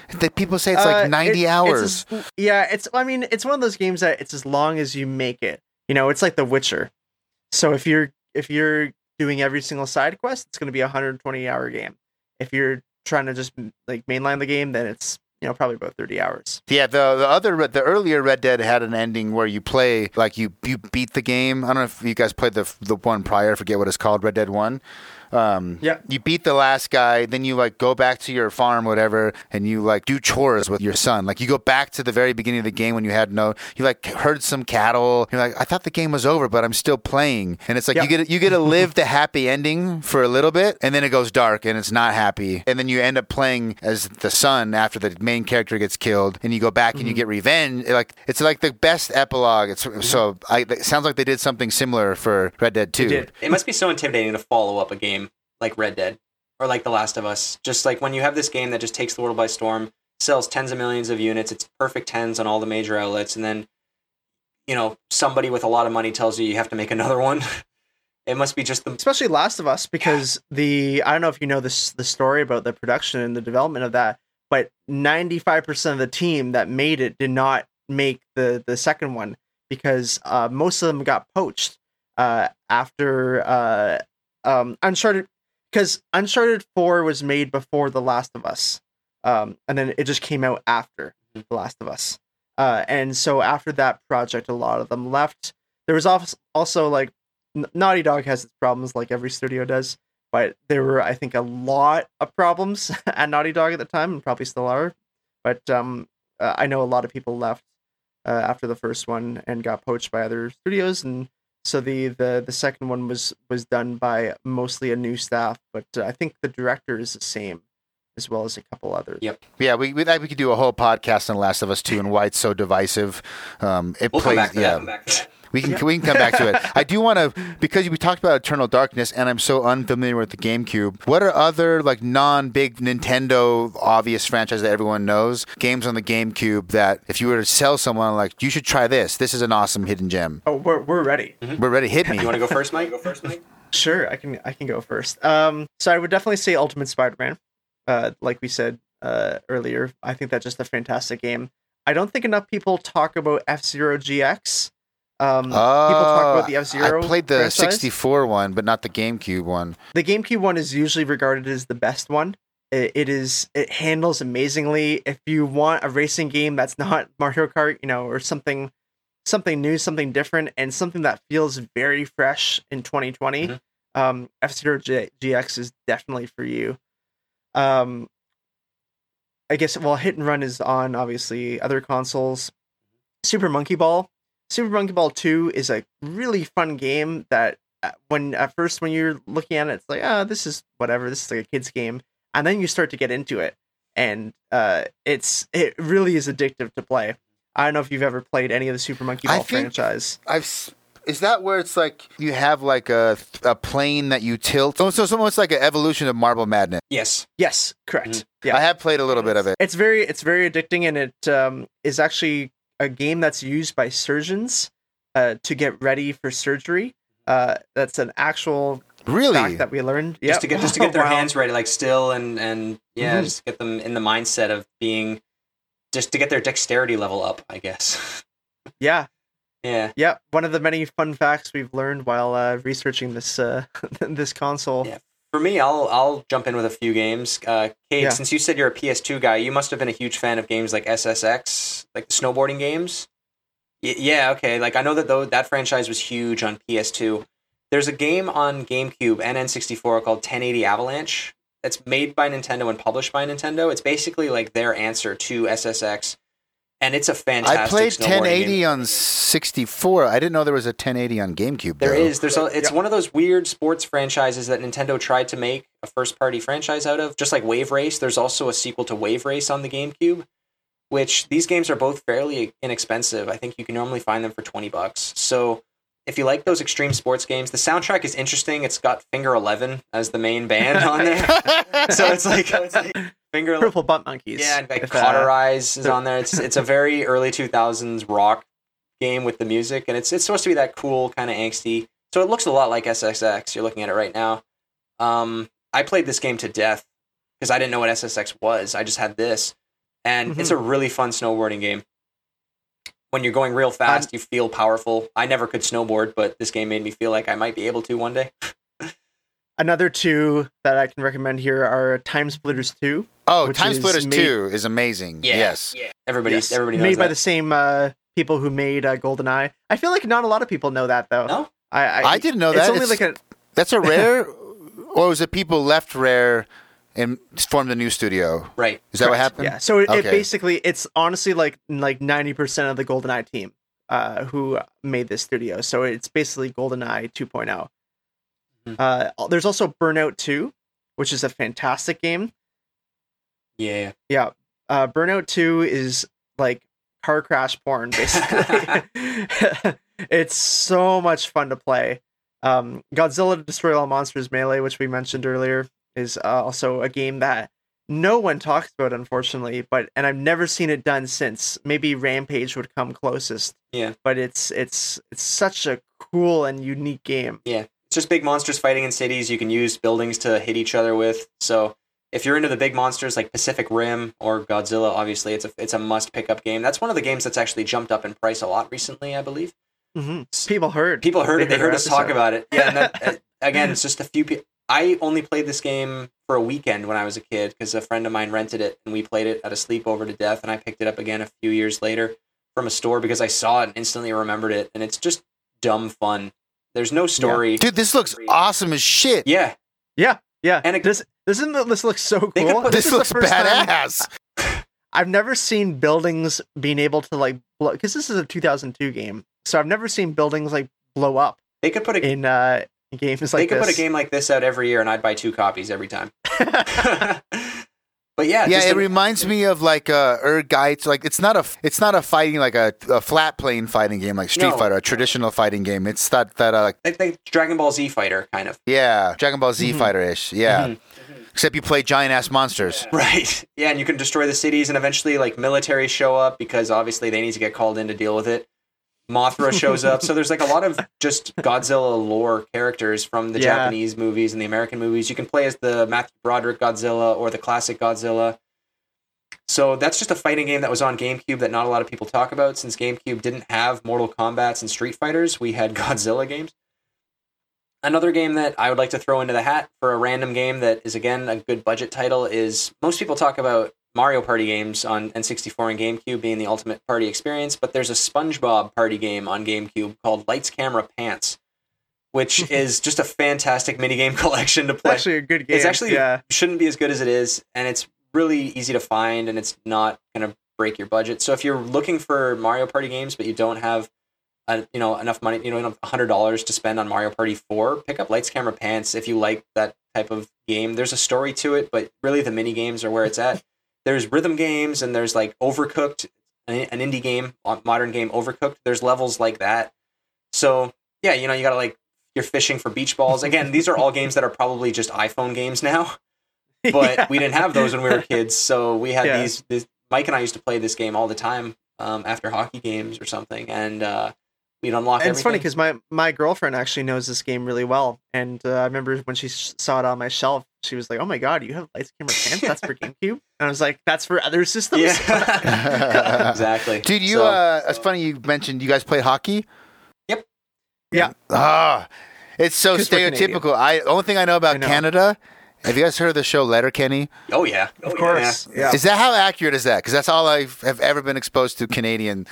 It's just like Hicktown, Canada. Just like just like the States has like urban and like non-urban areas. Like it's the same kind of But thing. you're asking if it's accurate. It's pretty close, right, Mike? Like, we're It's not very accurate to. Well, like, you guys Northern don't seem Ontario. like the hockey players in that show. You're We're way from- smarter than those guys. We're from Toronto. We're from a big city of almost 2 million people, so it's a little bit 4 million people. Okay, wow, 4 million people. But yeah, if you go, People forget that Toronto is like the third biggest city in North it's America. huge. Yeah. So yeah, we played ice hockey and we played street hockey in the summer, so that stereotype we fit fairly well. But yeah, if you go into the northern areas of Ontario, Yeah. especially, like if you drive 3-4 hours, look for small towns with 5,000 people, you'll get people like Letterkenny, hands down. Also, Yeah. there's also Trailer Park Boys, which is a little less accurate, but still hilarious. Well, that's like the East Coast. Yeah. Like that. It just again like it's very much like the States, right? You have your regions, and every region has their own kind of shtick. And like us being from big city, we could be from any big city in the States or Canada. It doesn't matter, right? Because Vancouver, Montreal, and Toronto are basically like their own things, and then outside of that, then it becomes Letterkenny. It's funny because half of our listeners are actually from America. So, and Mike and I, every month we look at our numbers and it's just, okay, 50% again, US. It's like, who's listening to us? And then we don't know anybody. It's funny. So, yeah. All I knew about Canadians was that the stereotype was super nice. Okay. That's about it. Everyone's super nice. And then I saw Letterkenny and I was like, apparently everyone's fucking funny too. Because that show is goddamn hilarious. Well, we have some of the best comedians ever who are Canadian. John Candy, Jim Carrey. I didn't know Jim Mike Carrey Myers. was from The Canada. Bare Naked Ladies. Yep. Yeah, Jim Carrey's Canadian. all. Yeah. Yeah, I mean, we got Martin Short. The list goes on. We got a lot of good Canadian content. Yeah. No, Was there any difference between the games that get released in Canada versus America? No, so sometimes Canada will have different box arts depending on like, and by sometimes I mean like rarely. Sometimes we'll get like the PAL box arts, because I think it's Ubisoft who actually gives us the PAL artworks for some of the games. maybe. Because Ubisoft obviously is a France company, but in the early 2000s or late 90s, they got in a tax trouble with the French government, and they said, "Fuck you guys, we're gonna move to Montreal." So their head office is technically in Montreal now, because of tax reasons. But so I know that they would release the PAL games, which are the France games, to Canada because of that reason. There's also a couple of fun things like Eternal Darkness which is made by Silicon Knights, a Canadian company, it has a developed in Canada patch on the Canadian copy. Yeah. As far as we know, again speculating, but as far as we know through Reddit and other platforms, we couldn't find anything saying that there is another copy, another game that has the developed in Canada logo on it. So Yeah. I guess that's another fun one. But They don't change anything else like controls, or there's no language differences. they have the only for and seulement for like the French version on there on the little corner. Is your game ESRB the same as the US, like KATM, all that stuff? Yeah, PAL is PAL is in the UK and Australia, but yeah, we get the same ETM adult only occasionally. But yeah, it's the same rating. Yeah, weird system. because our movie ratings are different than the States, which I always found weird. Yeah. What are your movie ratings? You guys have PG-13, right? That's like step below R, yeah. Yeah, so we have 14A. And we have 18A too? We also have 18A and then R. Which I never understood the difference. We used to sneak R movies all the time when we were kids anyway, so it didn't matter. Yeah. That's I mean, look, you buy a ticket for this movie, you go over to that movie once you get past the guy. Bada bing, bada boom, man, no problem. Yeah. No, exactly. In video games though, I don't think there's a huge difference. We get all the same games. I think we get the exact same games for the most part, and then we just have to deal with inflation because all of your guys' games new is still 60, right? 60. Yeah. Yeah, we pay $79.99 plus tax for new games. So it ends up being $90.39, I think, for a new game. Damn, dude, you guys, that's like $30 more. Yeah, basically, yeah. And we have higher taxes too, right? So yeah, we have 13% sales tax. So yeah, you have 14% sales, and then you have income tax too, right? Yeah. Yep. Yes. Oh yeah, we get lots of taxes, but we get free healthcare, so I'll take it. I don't mind. It seems like you guys. I don't know shit for fuck when it comes to politics. I'm the last person that should ever discuss anything about running a country. We try to not talk about politics on the podcast whenever possible. Yeah, but I know people like to argue about that subject. Yeah, and I mean the nice thing with Canada is that like because free healthcare has been around since the late 50s, there's never been an argument about people being like we shouldn't have free healthcare. No. So really, that's like is it like you basically everyone's like this is awesome? Yeah, because it's just being ingrained in the culture. Oh, so it's standard really fare now. If anyone were to argue it, you'd just be like, what? Yeah. Why? Yeah, it's just nice to go to a doctor's office and walk out with no bill. Like I don't know, it's just It's obviously different in the States because it's oh my god, it's such a hot topic in the States. Yes, Jesus, which is like it's nice when you do things early. Then it's like okay, like let's just worry about this down the line. Yeah, dude. We pay. You guys pay more in taxes. We pay. It is ridiculous what we pay for healthcare. Yeah, my mom's family is in California, so I know the stories. I paid after insurance. I paid $15,000 for my last kid. Wow. To have a child, I'm still paying it off. Well, there's a scene in The Office, when Pam has her I think second kid or something, and she comes back from like maternity leave, and it's like I had 12 weeks off, and I was like, oh, I think she like made like they think they messed up, like I think she meant months, and my girlfriend's like, no, that's weeks. What do you mean weeks? She's like, yeah, in the U.S. they get 12 weeks. I was like, are you kidding? 12 weeks? We get 12 to 18 months. We get at least 12 months. Yeah. And the you can split it between the dad and the mom as well. Mm-hmm. Dude, I work for myself now, but my second child, I was an account manager at a marketing agency, and we had like someone quit before, and me and my boss who were over me, it wasn't his fault either. We both had kids within a week of each other. So it was kind of a special situation, and we were like handling all the clients. So I was working in the room while we were giving birth, like up and like there was no time off, like zero time off. Like it just, I would lose my job because they were like, you got to do, your shit's got to get done. We don't care. At the end of the day, your shit's got to get done. Mm-hmm. Yep, of course. It's actually kind of funny when elections roll around for us, what they talk about. Because like the last election or just political issues, when there's no COVID, the issue, I remember last year, I think it was, there was a huge problem about whether or not they should teach like sex ed in school, and that was the hot topic. Was like, how do we teach kids how to have sex? And that was the biggest problem in the country for a while, or at least in No our wonder you province. guys are so nice. Right? Like, there's not enough issues to go around that, like, obviously we have environmental issues and we have issues with housing and not enough people getting food to eat and water to drink. But for some reason, the main topic was just how do we teach kids how to have sex? Yeah, we've had decent luck of like, I guess our partisan issues are usually like this far apart, where in the US, like, the issues are this far apart. Mhm. I can't even fit on the screen. Dude, they're so far apart. I'm like, man, I think we're going to like split into some states or some shit. I don't know what's going to happen. Yeah, it's crazy. scary. Like family members hate each other. Like this commonplace I now. know. It's crazy. Yeah, we have our own problems for sure. Alberta, which is like the Texas of Canada, they don't like us. So And They're- Quebec's they're always your, trying like- to leave too. Quebec's always trying to split. oh yeah, Quebec's always trying to leave. Yeah. Yeah. Wow. They are your Texas. Quebec, That's Yeah, hilarious. Quebec's the other Texas. Yeah. Yeah, they- Well, so I mean, I don't want to offend people on the podcast, but I'm going to do my Texas accent. So when my dad used to go to Texas, Dallas, and Fort Worth a lot for work, and one time, I guess he was working with a client, and the client comes to him and is like, "Oh, you're from Canada? Well, we love Canada down here. We love Quebec because Quebec, that they tried to leave Canada, and we're going up there to Quebec, and we're going to learn how they tried to leave, and they got really close, and maybe we can do it too." Yeah, if anyone's going to do it, it's Texas. Texas is, they're wild, but they're, for us, it's Actually, Quebec too.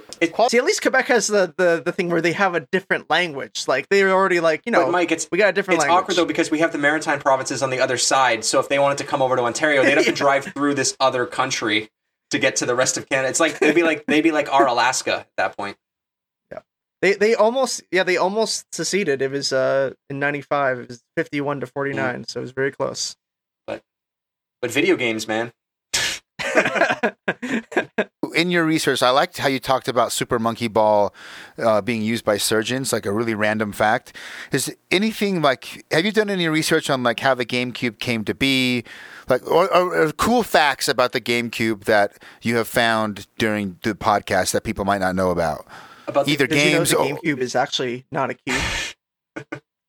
it's got the top little round part, right?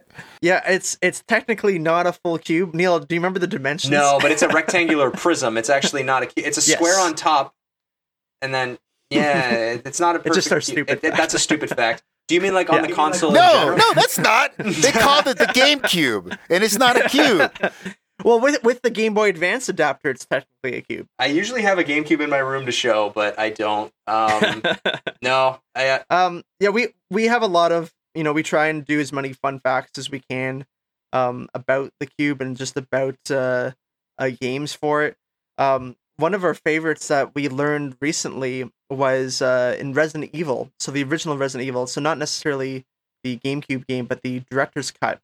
It was all the composition was done by an apparently deaf composer, and he did music for the Olympic Games in '98 in Nagano, and he's like supposed to be like the Japanese Beethoven, and he came out in 2014 saying that he is actually not deaf, and he actually got someone to ghostwrite all of his compositions. So all the score for Resident Evil was actually not done by him; it was done by a ghostwriter, and he wasn't even deaf. Wow. Why did he someone find out and he had to like proactively own it? Yeah. So I guess a guy, this Japanese newspaper was doing a article on him, and they were gonna like give us part of a documentary, and because obviously this guy is like incredible, he's had all these accolades, and so the journalist went to interview him, and he was doing a lot of like strange things, like he would, like, when noises happen, sometimes he'd do a quick look, and then other times he wouldn't. And when he would ask him about his music and about his composition process, it changed every time he asked them, and it just kind of got farther and farther that the journalist took it on himself to be like, okay, I'm gonna do some more digging here.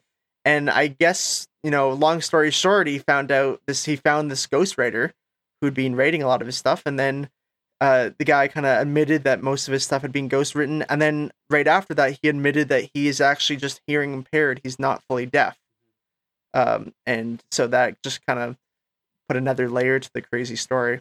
Yeah, it's just random small stuff like that we keep uncovering, and we have on our Instagram page. We like to post 3 times a week. We advertise the episode. We like to do a collection post, and then we also do our little "Did you know" facts as well. Try to just summarize one funny thing that we found in that episode and try and sort of just capture it, put it in words, put an image next to it, and then hopefully somebody learns something new that didn't necessarily listen to the episode. And yeah, like a good one for Final Fantasy, for Crystal Chronicles. So Square developed Crystal Chronicles, even though they were also developing the mainline Final Fantasy games because they needed money. And so there was an agreement with Sony that they could make Crystal Chronicles only for the GameCube as long as it didn't impact Final Fantasy sales on the PS2. Yeah, how do you define not impact sales of the PS? It's like that's why they had to make it like that cutesy multiplayer style, like a totally different style of game. Yep. Yes. Okay. Like they couldn't literally make a Final Fantasy 9 or 8 on GameCube and then sell it as they had to make something quite different. They had to make it completely different from the story, a spin-off.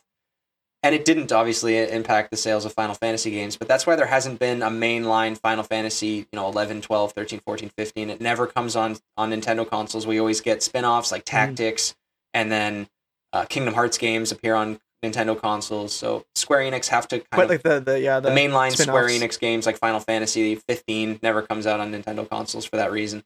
Yep. So because Sony owns a large portion of Square Enix, I think they still do. In the 90s, they bought 19% of the company's shares. So they have a large controlling stock. I did not know that. Yeah. I should know that. Damn it. You do? Yeah, they might have more, they might have less now, but again, we're stuck in the 2000s, so who knows at this point. They still have a controlling stock. At one point, they had 19%. At one point, they did, yeah, and that's why Square Enix was hemorrhaging. Which is enough to say stuff. Yeah, Square Enix was Square Enix has been in trouble a bunch of times financially. That's why Final Fantasy was supposed to be their last game, but they made that Final Fantasy movie, Spirits Within. Yeah, and that movie cost them millions. Bombed, so they had to start to play in Nintendo's backyard again and make games for Nintendo, which they did on the NES and the Super NES, and those games are great. And yeah, that's our favorite game to play. Is how many times has Square almost gone bankrupt? Yeah, right. Yeah, but Final Fantasy VII was in the same spot too. It saved them. Yep. Mm-hmm. Yeah. Yes. Yeah. Yep. So it's just weird random facts like that. Mike's way better at remembering things. I have a terrible memory. Like after we record a podcast, I forget everything we learn. It's so bad. But yeah, it's fun to learn one thing an episode like that. The GameCube's not a cube is probably the best one so far. I mean, it was originally called the Dolphin, which is why there's the Dolphin emulator. I didn't know that. That's why they call it Dolphin. Yeah. Yep. That makes total sense. Mm-hmm. And like in Super Mario Sunshine, it's Isle Delfino, which is like Isle Dolphin, and the island's in the shape of a dolphin, so it's all connected. I wonder why they changed it. I actually think Dolphin's cooler than GameCube. Yeah, I think GameCube at the time. He's like, nah. If you're thinking of early 2000s, that's a edgy title. Yeah. GameCube. Mm-hmm. Yeah, that works. I mean, the Wii was supposed to be called the Revolution. Yeah. Which would have been pretty sweet. And then the Nintendo Revolution. And then the Wii U was Project Cafe. And then like Switch was NX. Switch was NX for the longest time. So yeah, but you knew that was never going to be the, all consoles have code names. Their code name. Yeah, when they're in development, they all have it. And I don't know why Sony even makes code names for their consoles when everybody knows they're just going to come out with the PlayStation 5. What could it be? Yeah, they're just going to change that number. And then meanwhile, Xbox's code names are actually like better legible. Than what they freaking yes. Oh man. Can you imagine being a parent and having your kid ask you for an Xbox? And if you're going to the store and you're like, "Oh, what Xboxes are there?" Well, we have the Xbox One, we have the Xbox One X, we have the Xbox One S, we have the Xbox Series X. Okay, which one's cheaper? Like, yeah, I was just thinking, kind of what Neil said at the beginning. Like, your parents didn't necessarily know Halo wasn't on other consoles. They're just like, I thought we didn't mention them. Like, I wonder how many consoles were purchased just because the parents were like, that one, like whatever, right? And how much that influences console sales. But right now, I can see that happening. Yeah, parents now I get confused with the Xbox. Like naming conventions. I don't know which ones are in which order. Once you get past I know it's Xbox well, one OG one, I guess, Xbox original one, the original Xbox is what they call it. Original Xbox, which is what we called it back in early 2000. Was, hey, do you want to go play Halo on my original Xbox? And then after 360, I actually don't. It's one, right? Yeah, Xbox One, and then Xbox One S, and then X. No, see? Yeah. Surprisingly, yes. Okay. And now it's the Xbox Series One. Well, because Series X. the problem is Series X. Series X, yeah. Because the problem is that they went Xbox One, and then the PS4 came out with like their PS4 Slim and PS4 Pro, and so the S is like the Slim version, and then like the X is like the Pro version. Mm-hmm. Yeah, but the Slim and Pro, I know exactly what that means. Maybe you should just do that. It's so funny though, like even just with games too, like one of my favorite stories was the year that Mario Kart came out on Switch, Mario Kart 8 Deluxe. One of the highest selling games on Amazon that month, that Christmas, was Mario Kart Wii. Because parents were because parents were just, they didn't know, right? Or grandparents, they just probably typed in Mario Kart and the Wii version came up, not the Switch one. So Mario Kart Wii was one of the highest selling games that month because of confusion. So many poor kids. God damn it, I can't play this. And I worked in EB Games for a couple months there, like just haul it seasonally just for fun. And it was so bad how this was when the Wii U was out, just how much confusion there was around the Wii U and even PS4, like parents complaining that they just bought a PS3 for their kids. And I was like, well, that console's been dead for 10 years. I don't know what to tell you. Yeah. Oh, you gotta tell them my favorite story about you working at GameStop. Okay, so the best story was, this was the year that, did you ever play the Tomb Raider games, like Rise of Tomb Raider? Okay, so the new games, Rise of Tomb Raider, are fantastic. But my favorite story was this guy came into our store and he's like, I want to get that new Tom Brady game. And we were just like, oh, Madden, like Madden 17 or whatever it was. And he's like, no, it's not a football game. It's not Madden. It's called Tom Brady. And we were like, sir, we've been playing video games for 20 years. There's no game called Tom Brady. And he's like, it's the one about the girl on a mountain. And we were like, Tomb Raider? And like, so for the rest of that holiday, we were like the rise of Tom Brady. Dude, I worked at a GameStop too for a while. I didn't know you worked at GameStop. Or video game shop. EB Games in Canada. Yeah, I worked there I was between jobs for a bit, so I worked seasonally from like November through Christmas. Just, it was a fun game. I did the same thing for Christmas time. Yeah. I worked there. The time to do it. It's fun. It's fun. I got myself a Wii, and I definitely took some cash on the side to pop some people up on the priority list for the Wii. I was slinging and danging. Yeah, baby. I did it for two people. I hooked two people up. You also had the Wii U coming out, Neil. No, I worked. Not the Wii. I was in a really dark time. Well, it wasn't a dark time. I think the only launches. It was like 2014, 2015. It was 2016. I worked. I think the only launches we had were Watch Dogs 2 and Final Fantasy 15. So like it wasn't the most exciting time to work in an EB Games, but it was still fun. But yeah. So anyway, Kate, I thought I would ask you just one simple question to do with games. What's your favorite video game of all time? My God, that's a loaded question. Well, it's not. It's a simple question. Everybody has an answer ready usually. Yeah, I guess. It depends on you can't. Like, look, I have two kids. I don't know if you guys have kids. Nope. I love them, but I love them different. Like they're Neil's different. my child. The relationships. It's like, and that's that way with. I love a lot of games, and there's probably only a handful of games that would be even in consideration.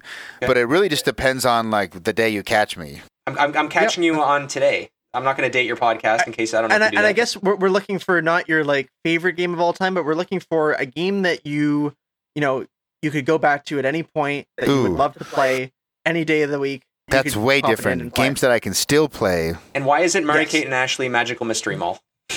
Yeah. God, are you psychic? Damn it. Well, my secret's out. I would. God damn. It's hard, right? Going one that I can still play. Okay, that makes it easy. But by specifying your definition of I can pick up and still play all the way through Castlevania Symphony of the Night. Nice. Good choice. Yeah, that's good. Yeah, I can play through that. The twists halfway through, man. That castle flips upside down. You got a whole new game to play. Yeah, that was for me. That was a twist that because I beat it. I didn't have. I mean, we had the internet. I think I might have like had access to the internet like as school or something. At the Isn't it weird to be able to talk about that? Like, I think I had the internet. You know? Yeah. Like I do remember I found out that there was a second. I beat it right, and the wrong way. I beat it the wrong way, and then I went to my friend's house, and he's like, "Did you get the sunglasses, bro? Whatever they're called, the holy glasses? Yeah. Like, what are you talking about?" And then he like showed me, and I'm like, "Wait, what?" There's a whole nother hat. Wait, I like ran back home, and then did it. It was like I cannot believe I missed half this game. You never would have known if you didn't ask a friend, which is just that time of games pre-internet, pre-YouTube, pre-IGN, and all those outlets where you could know everything about a game before it even came out. Yeah, for me, I would say for the longest time it was Super Mario World on SNES. That was my favorite game of all time. But then Breath of the Wild on Switch came out, and that's now my favorite game. The Legend of Zelda: Breath of the Wild. I logged over 200 hours on it in just a few months. Beat it. I know a lot of guys like that. That Breath of the Wild got them in a way where they've never had a game catch on like that before. I wasn't expecting it at all. I was addicted to it. I was playing it every minute I could. I was trying to get every leaf or seed or whatever it was to collect. Korok. And don't you get like poop as your reward or something? Yeah, if you got like all 999 of them, you got like a golden poop. Yeah, golden poop. It was completely not worth Props, it. Props, Nintendo. There was just so much to uncover, and I had not really played too many large open world games before, so when you're just exploring this mountain and then you turn a corner and there's just a dragon chilling there, I had never seen, nothing like that had ever happened to me before. I was just being surprised at every corner, and you'd see something in the distance and you'd go to it, and then there'd be this whole new village that you hadn't seen, even though you were 150 hours in. So that was that's the game that I go to now for my favorite game of all time. I remember when I first played that, all I could think of was like, every kid who plays this as their first Zelda game is never going to want to go back to anything else Zelda. Yeah.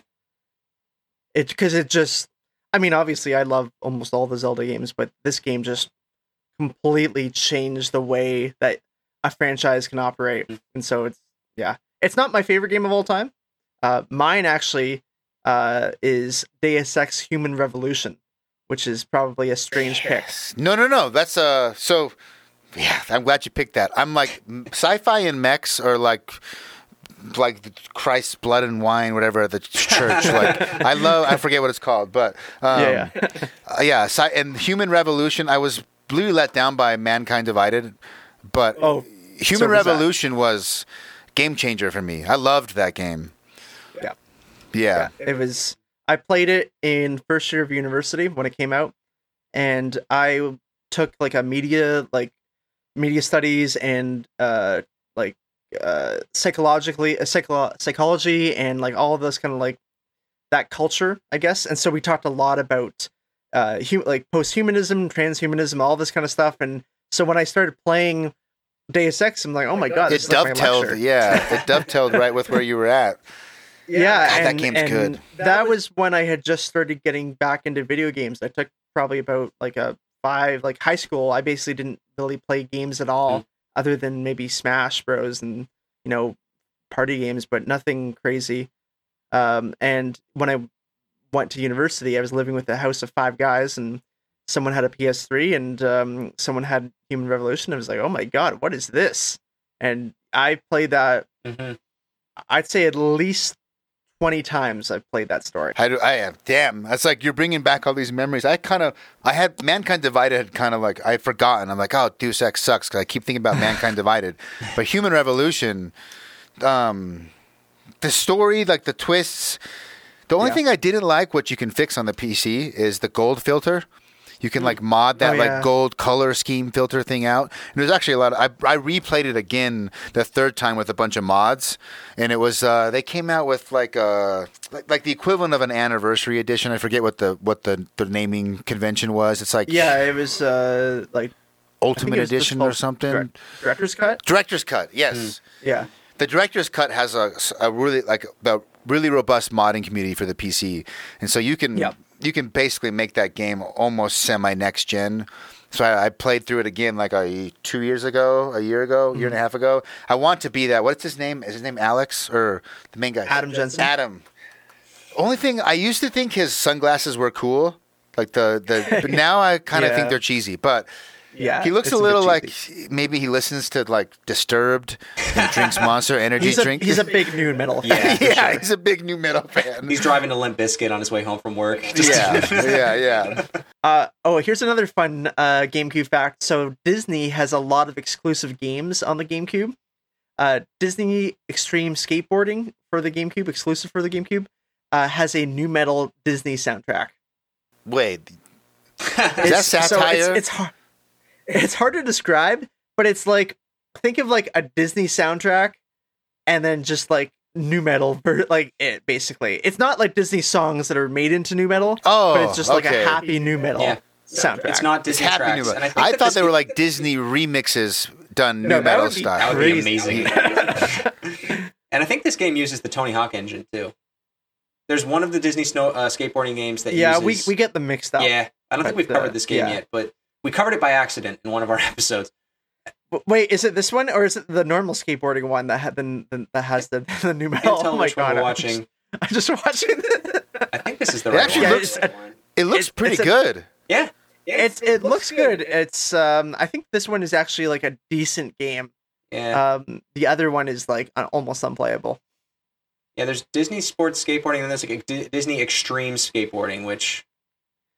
Yeah, sure. obviously we would get them mixed up. Yeah. but- That's the thing, is like you think about you think about these games and like going back to them will be tough, but then every time we look up a game that we've never heard of, our response is always, this game looks good. Like it's just like we were watching a lot of times. we were watching a gameplay of Curious George on GameCube, and Mike was like, I'm gonna buy this game. Like it looked fun. Oh, that game looks sick. It looked like Donkey Kong that game 64. looks really good. Yeah.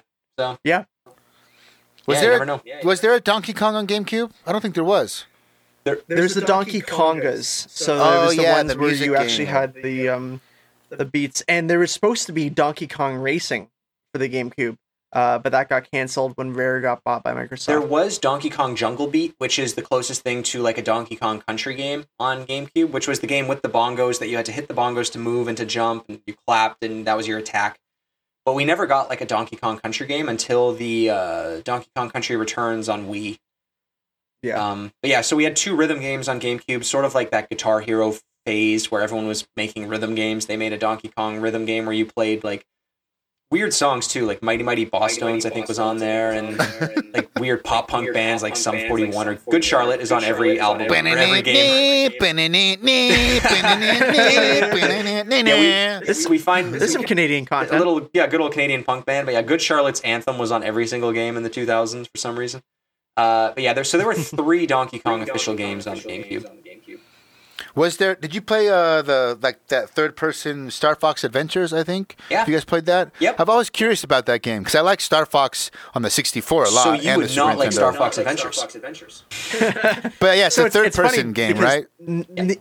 Yeah, Neil always hated that game, and when we did our episode on it, he actually kind of came around a bit because he realized that it's not a good Star Fox game, but it's a good game. Mm.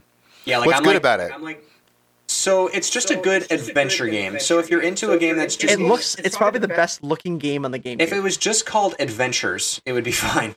It's a great game if you're just looking to collect gems and to do repetitive combat, and to have a really weird, cheesy story with talking dinosaurs and to explore jungles. But if you're hoping for a game, and Andros is wedged in at the end. But if you're Oh yeah. if you're looking for a game that's on rails where you're Fox and you're helping Slippy get out of trouble and you're Falco's not even in the game.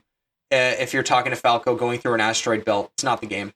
So you'd probably be looking more at Star Fox Assault on GameCube, which is a bit more like a traditional Star Fox 64 style game. Star Fox is one of those games franchises that I could talk about for hours and only talk about the N64 game. I'm only aware of really the Super Nintendo. Although the Star Fox 2 on the SNES Classic was sort of released, I haven't played it. I need to try it because I liked the original. But the 64 one for me, when the first time I got in that tank, oh my god, I'm in a giant tank. Hell yeah, sign me up. Yeah. No, every level in that game is so much fun, and the bosses are great. The dialogue is so good, and it still looks good today. Like, there's so few N64 games that look good still, and Star Fox is probably the one that still just looks fantastic. Yep. Yeah, the tank levels were great. You could hover, do barrel rolls. Oh, such a good game. Do a barrel But no, roll. Star Fox Adventures is not a good Star Fox game. There was. Oh, I'm thinking of Jet Force Gemini. That's a 64 game. Was there ever any follow up to Jet Force Gemini? No. I don't think there was. No. That's made by Rare as well, though. So. That's a Rare game. Yeah. Yeah. That's the thing is that all of Rare's projects kind of got canceled when they got bought by Microsoft. Yeah. They make Sea of Thieves now on Xbox, and they make Xbox avatars. It's kind of what they do. Didn't they make the Killer Instinct, the new one? I don't know if they made the new one. They made the original one for sure. But maybe they didn't develop the new one. I think Microsoft does own the IP, though. Yeah, Microsoft definitely owns the IP. We're not as big on the Microsoft franchises just because we never really owned Xboxes growing up. I bought an Xbox One because of Rare Replay. That pack that came with 30 Rare games. I sold my Xbox One, but I still have Rare Replay. So yeah, just to play Conker's Bad Fur Day, Banjo-Kazooie, Banjo-Tooie, Battletoads. Have you beaten Conker's Bad Fur Day? I booted it up once to try it out of curiosity, but I haven't really played it. You couldn't beat it? No, I got to. It's very hard. It is. I got to a few of the bosses, like the iconic ones, like the Great Mighty Pooh, and just to see Conker on screen. So and then I went away for a week. I was on vacation, and when I came back, I think Arkham Knight came out, so I just got sidetracked and I played that instead. Yeah. Yeah, that's a game I've wanted to go back. Like the problem, some retro games, it depends on the style. Like, no, with emulators, it helps with save states. So your trial and error time gets shrunk down because you don't have to go back as far. Like, so I have worked my way through a few older games, and Conker's one of those ones where just because when I was a kid, it had so much press. And there was so much controversy around the game. And obviously, I grew up really like in a hyper-religious family, and I was definitely not allowed to play Conker or anything along those lines. And so I've always wanted to go back and play it. I booted it up, but it was definitely I don't know if I want to. Like, it was clunky enough. I'm like, do I really want to play this?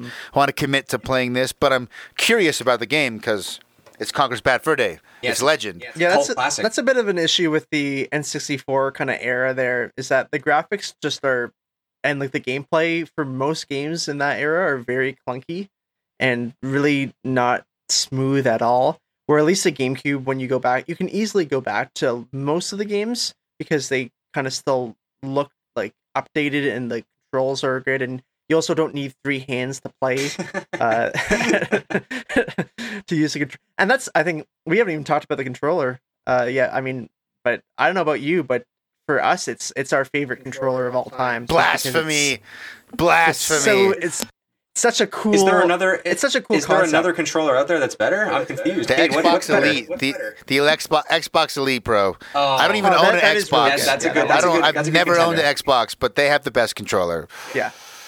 That new one is super, especially because you can customize it. So, but I think at the time that because GameCube controller was a direct answer to the N64 controller, because most people who had a problem with that system, the problem was because of the controller, and also those controllers broke constantly. The joystick was always broken within a week of buying it. It was cheap. It was a cheap controller. Very cheap. And so when they developed the GameCube controller, they really focused on making it extremely durable. And they also, because they wanted to get more into mature games, they made the triggers specifically for shooters, so that you could actually, wrap your finger around it really nicely. And it was the first ever analog trigger as well, in that sense, because you could actually change, for a lot of games, depending on how hard you pressed it, that would change what was going on. Like for Sunshine, for example, right? So yeah, that controller is so interesting, especially having the massive A, the small B, the Y and X on the Y and X axes. Yeah. I guess the only reason I would say it's not the GOAT, I do like the controller a lot, especially the form factor. I'm a little biased because the only time I've spent extensively, and it is a lot of hours, is playing Smash. Even on modern Smash, the newest Smash, I get the adapter and I play on the GameCube controller because it's the best way to play Smash. So for Smash, I can't imagine playing on anything but a GameCube controller. That's the best way to play Smash, by far. Oh, yeah. Without a doubt. Yeah. The Switch Pro controller has done a pretty good job trying to emulate the success that the GameCube controller had, but I've toyed with it. I have this guy. I have from my Switch. It's the 8BitDo. It's like a third party. It kind of looks like a Super Nintendo one. Okay. It's really just like a PS4, but it's compatible with Switch. You can play Smash on it, but it's just not. It's not the Anything same. that's not the GameCube controller, just not the same. Yeah. No, it's one of the. That's another reason why the GameCube is cool. Is that it's hung in. Its DNA is still in every console since the GameCube came out, where you could play Smash Bros with a GameCube controller on Wii.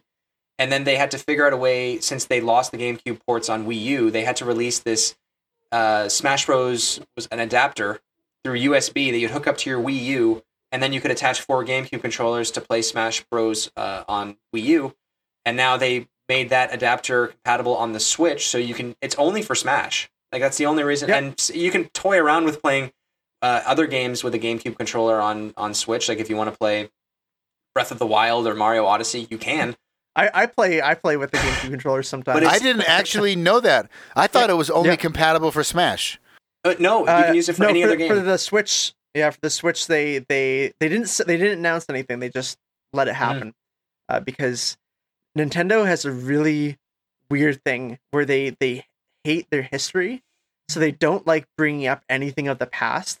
And so when they're forced to, it's really funny because, like, for the GameCube controller, obviously when they had to do it for the Switch, they don't even call it like a GameCube adapter. They call it a Super Smash Bros. Adapter. Yeah. They won't even use their own trademark. No. And they don't even make the controllers anymore either. They made them for a short while where you could buy a legitimate GameCube controller that would work on GameCube too. They made those in 2014 and 15 briefly. Now those controllers are really expensive because they're slightly longer cables, and now they don't make them anymore, but they just have this adapter that came out, and everyone needs controllers to hook them up to, but they don't. Like, I still have my original GameCube controllers, but imagine if you bought an Xbox Series X or whatever it is that's coming out in this month in November, and they said, yeah, you can play with the new Xbox Elite controller, or if you want, you can hook up your original Xbox controller to play Blinx the Time Cat on your Xbox One X. Like, just great reference. You went deep on that one. Oh yeah, Blinx is. I mean, how many people even know what Blinx is? Jesus Christ. But no other video game company is saying, like, yeah, well, you can hook up your controller from 20 years ago to play if you want. Like, Well, I don't know if you've ever heard my favorite story about Nintendo at EVO. In I think it was 2015. Or 2014. It was when Smash 4 came out. And, you know, EVO, obviously the big fighting tournament that happens every year. And Smash, like Melee is often center stage, or it's one of the stages. It's usually a big event. And Nintendo begged them, basically. They're like, hey, we have a new game that's out. I do remember reading some press about this. There was controversy. They wanted to push Melee to the side. Yeah, and they're like, we have this new game. Why don't you play this instead of this 14-year-old game? And they're like, no, I don't think so. And Nintendo's like, no, you are playing this game. That's it. You're not playing Melee anymore. Like, stop it. And yeah, there was a big controversy about it, and Nintendo eventually relented. But I just think that's so funny. The fact that they even tried. Like, dude. Yeah. Like, you could. It is a weird. Like, I want some speculation since you guys are, way deeper Nintendo heads than I am. Where does that. Because Nintendo could embrace that and probably actually raise their bottom line. So where is the disconnect? Because obviously they want to make money. Like, why do they think that that's going to make them more money in the long, or like, why are they choosing to act that way? So Nintendo's core belief is that it is not a gaming company; it is an innovation company, and that's what separates them from, I guess, the other competitors, and that's why they look at their history different than everyone else. Because for them to go back to different, games or different catalogs and older controllers, that's seen as something going against their core belief of innovation. Mm-hmm. For them, every new console should be a complete do-over. It's a whole new clean slate. And so it's just kind of how they're organized and how they think. It's also very much a Japanese way of doing things. Definitely not and like the North American way is definitely rehash. Just use what you already have, Mhm. and find out a way to make your bottom line and like get that profit up. And the Japanese culture is quite different, as we saw with Sega America and Sega Japan. Basically, them fighting brought Sega down completely. Mm-hmm. So that's probably the best way I could explain it. Neil, do you have anything for that? Yeah, I mean, that's probably, you pretty much summed it up very well. I don't know why there hasn't been a Melee remake, remaster just to come out. The other thing is that the game is inherently broken. So if there are other games that I'm sure Nintendo fans would love to see remade, like every time there's a new game coming out on Switch, you just see Earthbound 2 or Mother 3 coming out. Like everybody just wants Mother 3, Earthbound 2 to come out, but Nintendo refuses to release it. So there's just all these random games in Nintendo's catalog that has a lot of hype, but I don't know if it would do as well just because it seems like the majority of people want it. It would do well, and I'm sure that they've looked at doing things like Melee remasters or remakes. But yeah, Melee is actually a broken game, and the way that it works is because people have found out a way to exploit those issues with the glitches in the game. So if they did make it again and put it out on a disc or on a cartridge, it might not be right, and I think that that's a huge issue as well. And yeah, they're a company that don't want to rehash anything. They're okay with going back and occasionally porting games, but like what we're seeing right now with the ports of Mario 64, Mario Sunshine, and Mario Odyssey in Super Mario 3D All-Stars is that those games are going to be removed from the digital shelves in March. So like you won't even be able to buy the game anymore in a few months. The biggest Nintendoism I've ever heard. These games are 25 years old. They're among the most talked about Nintendo games ever. Everyone who's a Nintendo fan owns these 3 games. And they released them in September. It's the highest selling game of the month, and they're just going to not sell it anymore in a few months, which is, if our podcast was making thousands of dollars a day, and if Mike and I said, you know what, we're going to retire tomorrow, that's it, we'd have to be insane to say that. So it's just a backwards way of thinking. Maybe they'll go back on what they've said about the game, but it's just these weird moves that don't make any sense to us, as we're outsiders. We're from a completely different culture. We don't have nearly as big a business background, and we don't develop video games for a living, so there's that. But I don't know. That's one of the reasons why we love Nintendo so much, is just what are they going to do next? It's just it's almost more fun than playing the games, is researching how they run as a company. For me, as I get older, I'm more interested in just reading the news of what they're doing. Yeah. They've definitely done some that same business podcast when they were talking about the PlayStation Nintendo breakdown and the public E3 move and all the what would you call it, like corporate shenanigans, corporate espionage. That's a good word for it. Going on. I guess they were super anal about manufacturing games as well, and that was like the whole thing. Yeah. I guess in the Sony, I think Kaz Hirai is the guy that was. Why do I keep getting that name in my head? Anyway, he was like re-looking at the contract right before E3, and there was something about manufacturing, that Sony was also going to have rights to manufacturing, whatever. And just the way they decided to publicly we're going to roll with it, and then at E3 announce that our partnership's actually with Philips and not Sony, and not even tell Sony. Yes, right. Yeah, they have this history of wild decisions. I mean, the Wii U is a wild decision, and then the Switch came and was like, actually, the Wii U is almost like the Switch in utero, and they just didn't quite figure it out. It doesn't matter, though. The Switch Beta. Yeah, the Switch Beta. And I was a Wii U owner, so when the Switch came out, and then they just started to pump out all of these remakes, or they're just putting Wii U games on Switch, I started to get a little annoyed because I bought all these Wii U games when they came out. Like, we just got Pikmin 3, we've had Mario Kart, we've had Captain Toad and Donkey Kong Country Tropical Freeze, and even Smash Bros is basically it's a port, but they're adding DLC to it. It's really annoying for someone like me, one of the 12 million people who bought a Wii U, to watch all these games come out again, and then everyone rediscover them, and I'm just sitting here like, I was talking about these games 6 years ago, but yeah, that was a weird choice. Yeah, I mean, like I do sympathize. I mean, I obviously have a lot of gripe with Nintendo every day sometimes of what they do, but I do sympathize with their methods, because for me, I'm the kind of person who would rather have someone give me something completely new and different than trying to create the same thing over and over again. And I think I'm the kind of guy who likes the Star Wars Last Jedi more than the Episode 7, because Episode 7 is exactly the same as the first Star Wars ever. So that's the kind of, sure, you can make something great, but unless you make some kind of evolution, then you're gonna lose me as a fan. I mean, I know everyone's not like that. I know people, and sometimes even me, like just having the same thing consistently. But it is nice to see a company that does take innovation so seriously and really does like to start from ground zero every time they create something new, even if it takes them 20 years. Yeah. Yeah, and they have they have flops like the Virtual Boy. I remember playing a Virtual Boy in Toys R Us and being like, that is so badass. My mom wouldn't get me one. We'd have the money, whatever. But I think, I don't know exactly why that didn't take off, but I remember being completely blown away. Like, I can't believe this is a real thing. And I would, similar to what I think one of you were talking about playing a kiosk while your mom was getting her hair done. Yeah. I had the same thing. My mom would go to like Joann's and like get fabric, and Toys R Us was next door. Nice. But that's fine. I'm just going to go play kiosk stuff while you're at the fabric store. And I would play the Virtual Boy all the time. And they've always like the recent one is the Nintendo Labo. Have you guys played with that? No. The cardboard? It doesn't. No, but I feel like if I had kids or if I was a kid, I would love that. It's a cool concept.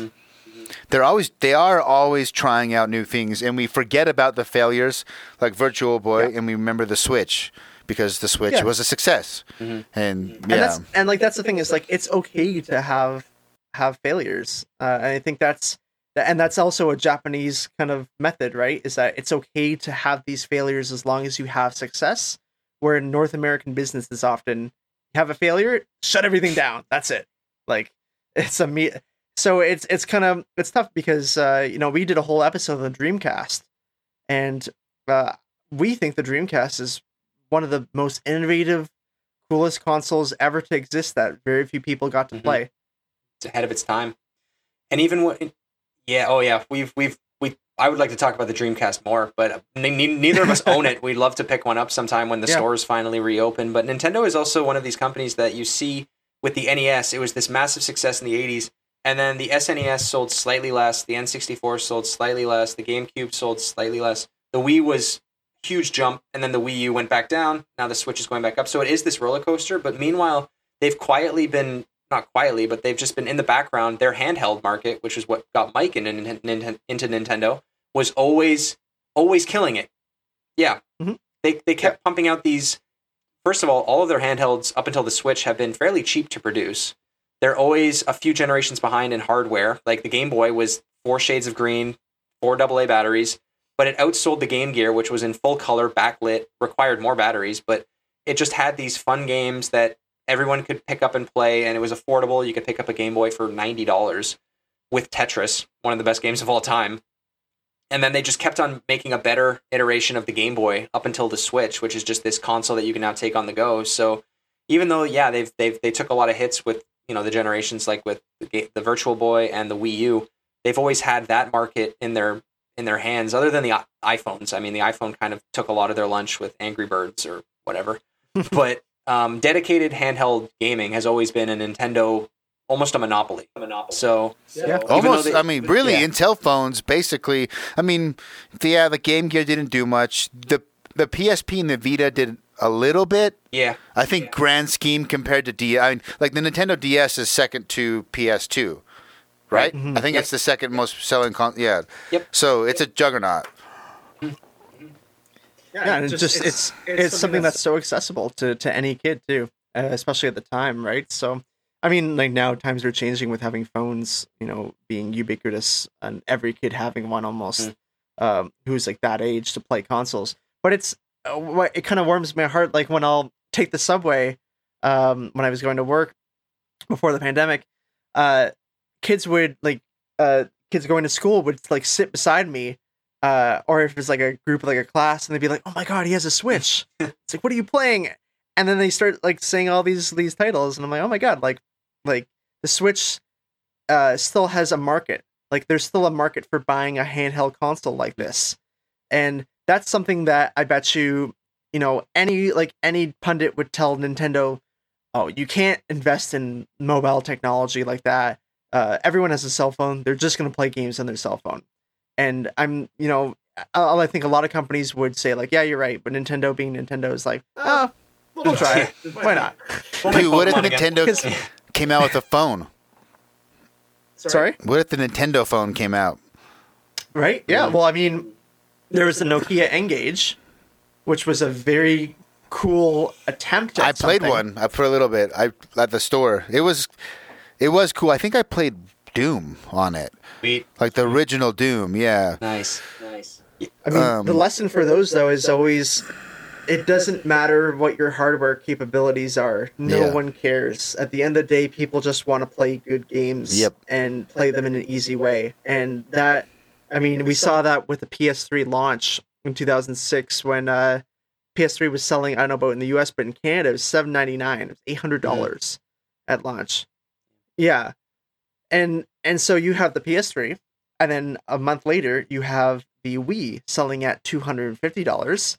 I can play like family games on it. I can like bowl. do whatever Do I some bowling. want. It's cheap. I can bowl. And the PS3's whole thing was like, look, we have a Blu-ray player. And in 2006, no one cared what a Blu-ray player was or what it did.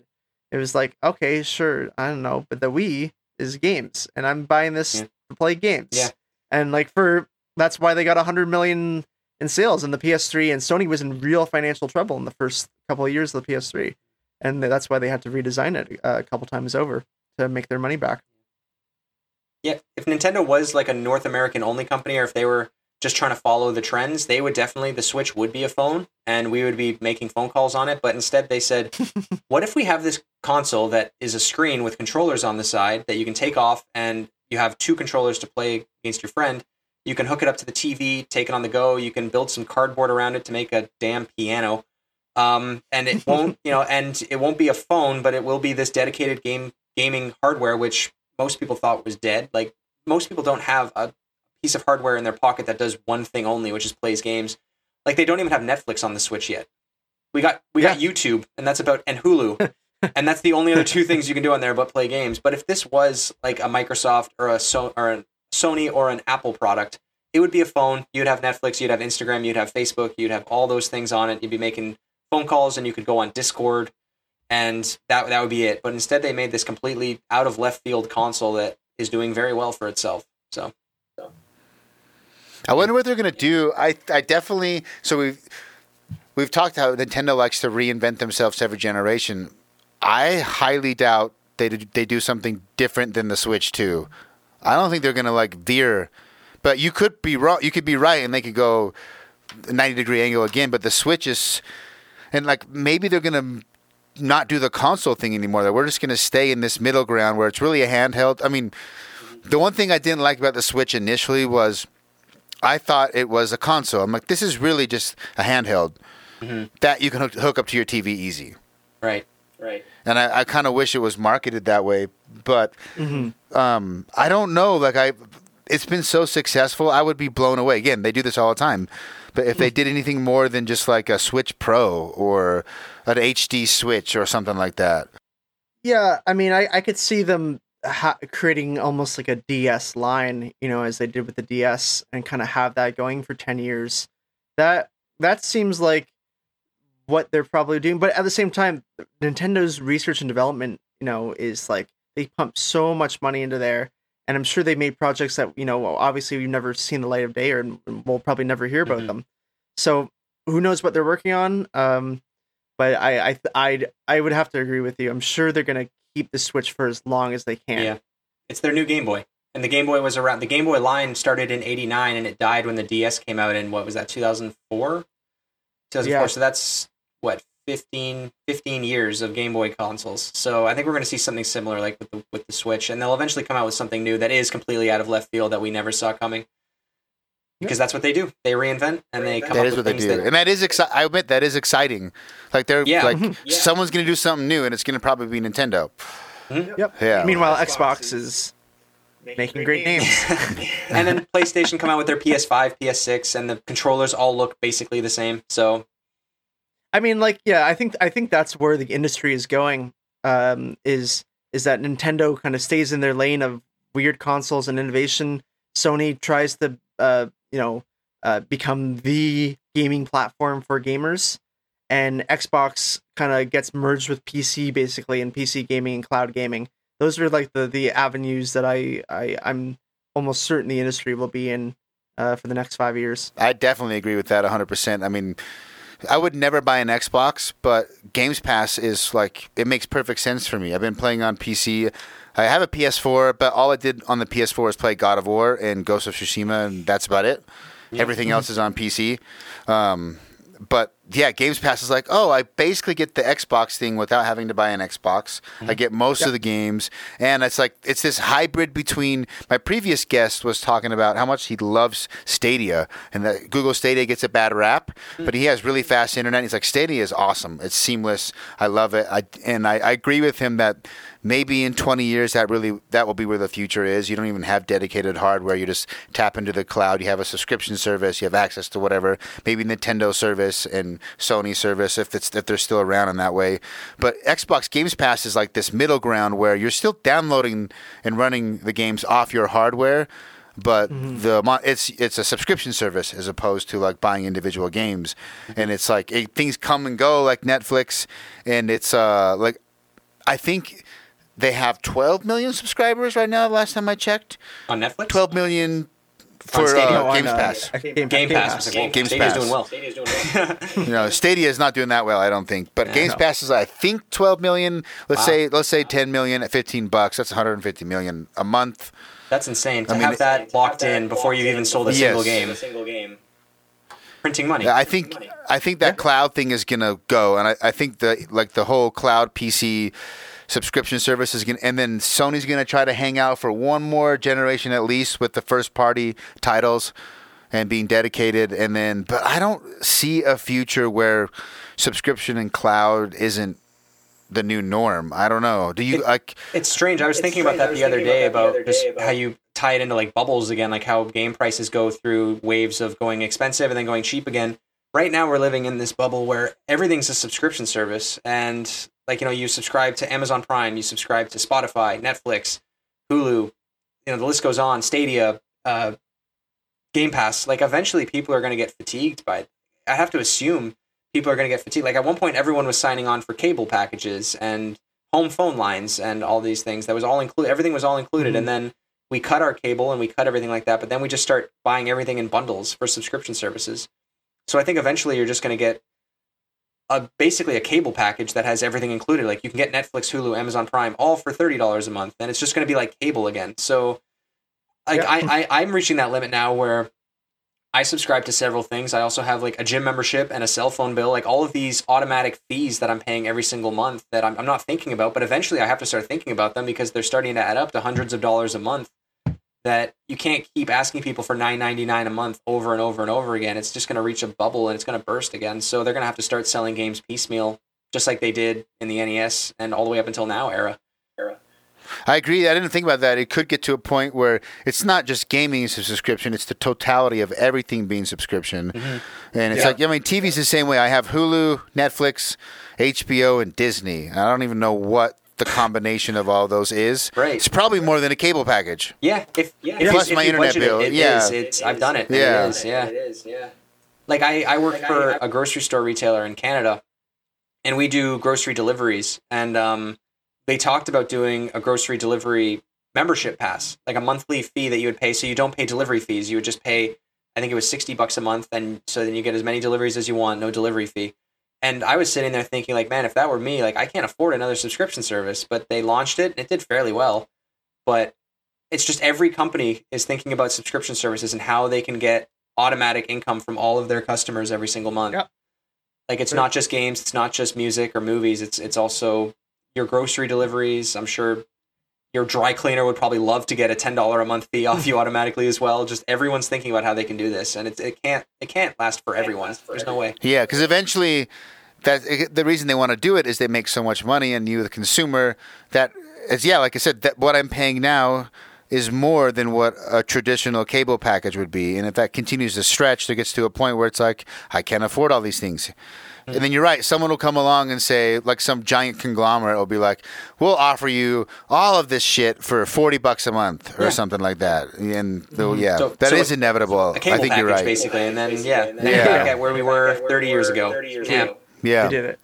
Yeah. Yeah, I think you're right. I think fun. that probably will happen. It is so much fun though to just think about these things and what it's going to look like and make predictions, and that's part of the gaming industry that we both really I think everybody as gamers really enjoys, just the prediction aspect of what's going to happen and seeing where it all goes. Yeah. Well, Neil and I have to hop off now and record our own. Holy shit, we've been recording podcast. for 2 hours. Yeah, 2 hours is what I want to aim for. What are you guys recording today? What's your episode? We are recording Metroid Prime. Oh, episode that's 25. like one of the big hitters. Yeah, man. Mhm, yeah, this is the big one. It's a big one. Yeah, I those games on emulator, by the way, we talked about it on Instagram. I went and played through them, like not on the GameCube, just on emulator. There's like some HD. So Dolphin allows you to swap out textures, and users can create HD versions of textures. So because like models natively scale at 4K, textures don't. So people remake them, and Metroid Prime with the HD texture pack is still, the controls are weird a little bit because you're used to the dual stick, but once you get used to the controls, man, that game is awesome. Yeah. It looks good. Like I still play my GameCube games on a CRT TV in my basement, just because that's the way to play those games. If you hook it up to a modern TV, it doesn't look great. So, and on a tube TV is if you're used to those like I am, it looks great. Just on a regular old GameCube, it's incredible. But yeah, we're excited to record. So Tell people where they can find you, socials, podcasts, your personal socials, if you want to share that. People can send you dick pics. I'm sure it'll be awesome. We haven't gotten any of those yet. That's exciting. Thanks for getting our hopes up. Mike, you don't know my fans. My fans will bombard you with dick pics. Sweet. Can't wait to get to know your fans a little better. Mike, did you want me to do our pitch that we do at the beginning of every episode? Sure. Okay, cool. So Mike and I, we are the GameCube Was Cool podcast. We have new episodes every Thursday. We're on Apple Podcasts, Spotify, YouTube, and pretty much all the other podcast services.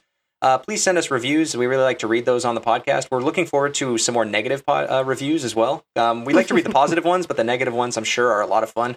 You can follow us on Instagram, Facebook, and Twitter. We are at the GameCube Pod. You can also just search the GameCube Was Cool podcast. I'm sure you'll find us. We are the #1 GameCube podcast on the internet right now, which is pretty cool. We're saying it because it's true, man. It's gotta be true. Our goal is to look back on all 555 North American GameCube games one by one. Some episodes 12 by 12. We've covered a whole bunch of games already, like we've done Super Mario Sunshine, Pikmin, Animal Crossing, Resident Evil, and this week, if you're listening to us on, what is it going to be, November... dates are hard. Hang on. November 5th, we'll have our Metroid Prime episode coming out, so that's super exciting. So we have a ton of AAA games, AA games, and random-ass sports games or whatever that we've covered. So go back into our library and check those out if you haven't already. Yeah, and I am Neil Gilbert. I'm one host, and I'm joined every week by my best friend and co-host, Michael Lane. Me, at Mike Lane on Instagram. And Neil is Neil, I guess. Yeah, if you want to follow him, I mean, it's more exciting to just follow our GameCube podcast, I think. I don't post that often on social media. You can send the dick pics to the GameCube Instagram. Yeah, please send those to the GameCube one. We'll both see them that way. You'll be saving time. I told all my fans to send Patrick Hickey Jr. dick pics until he started his own podcast, because I think his books would do awesome as a podcast. He was awesome.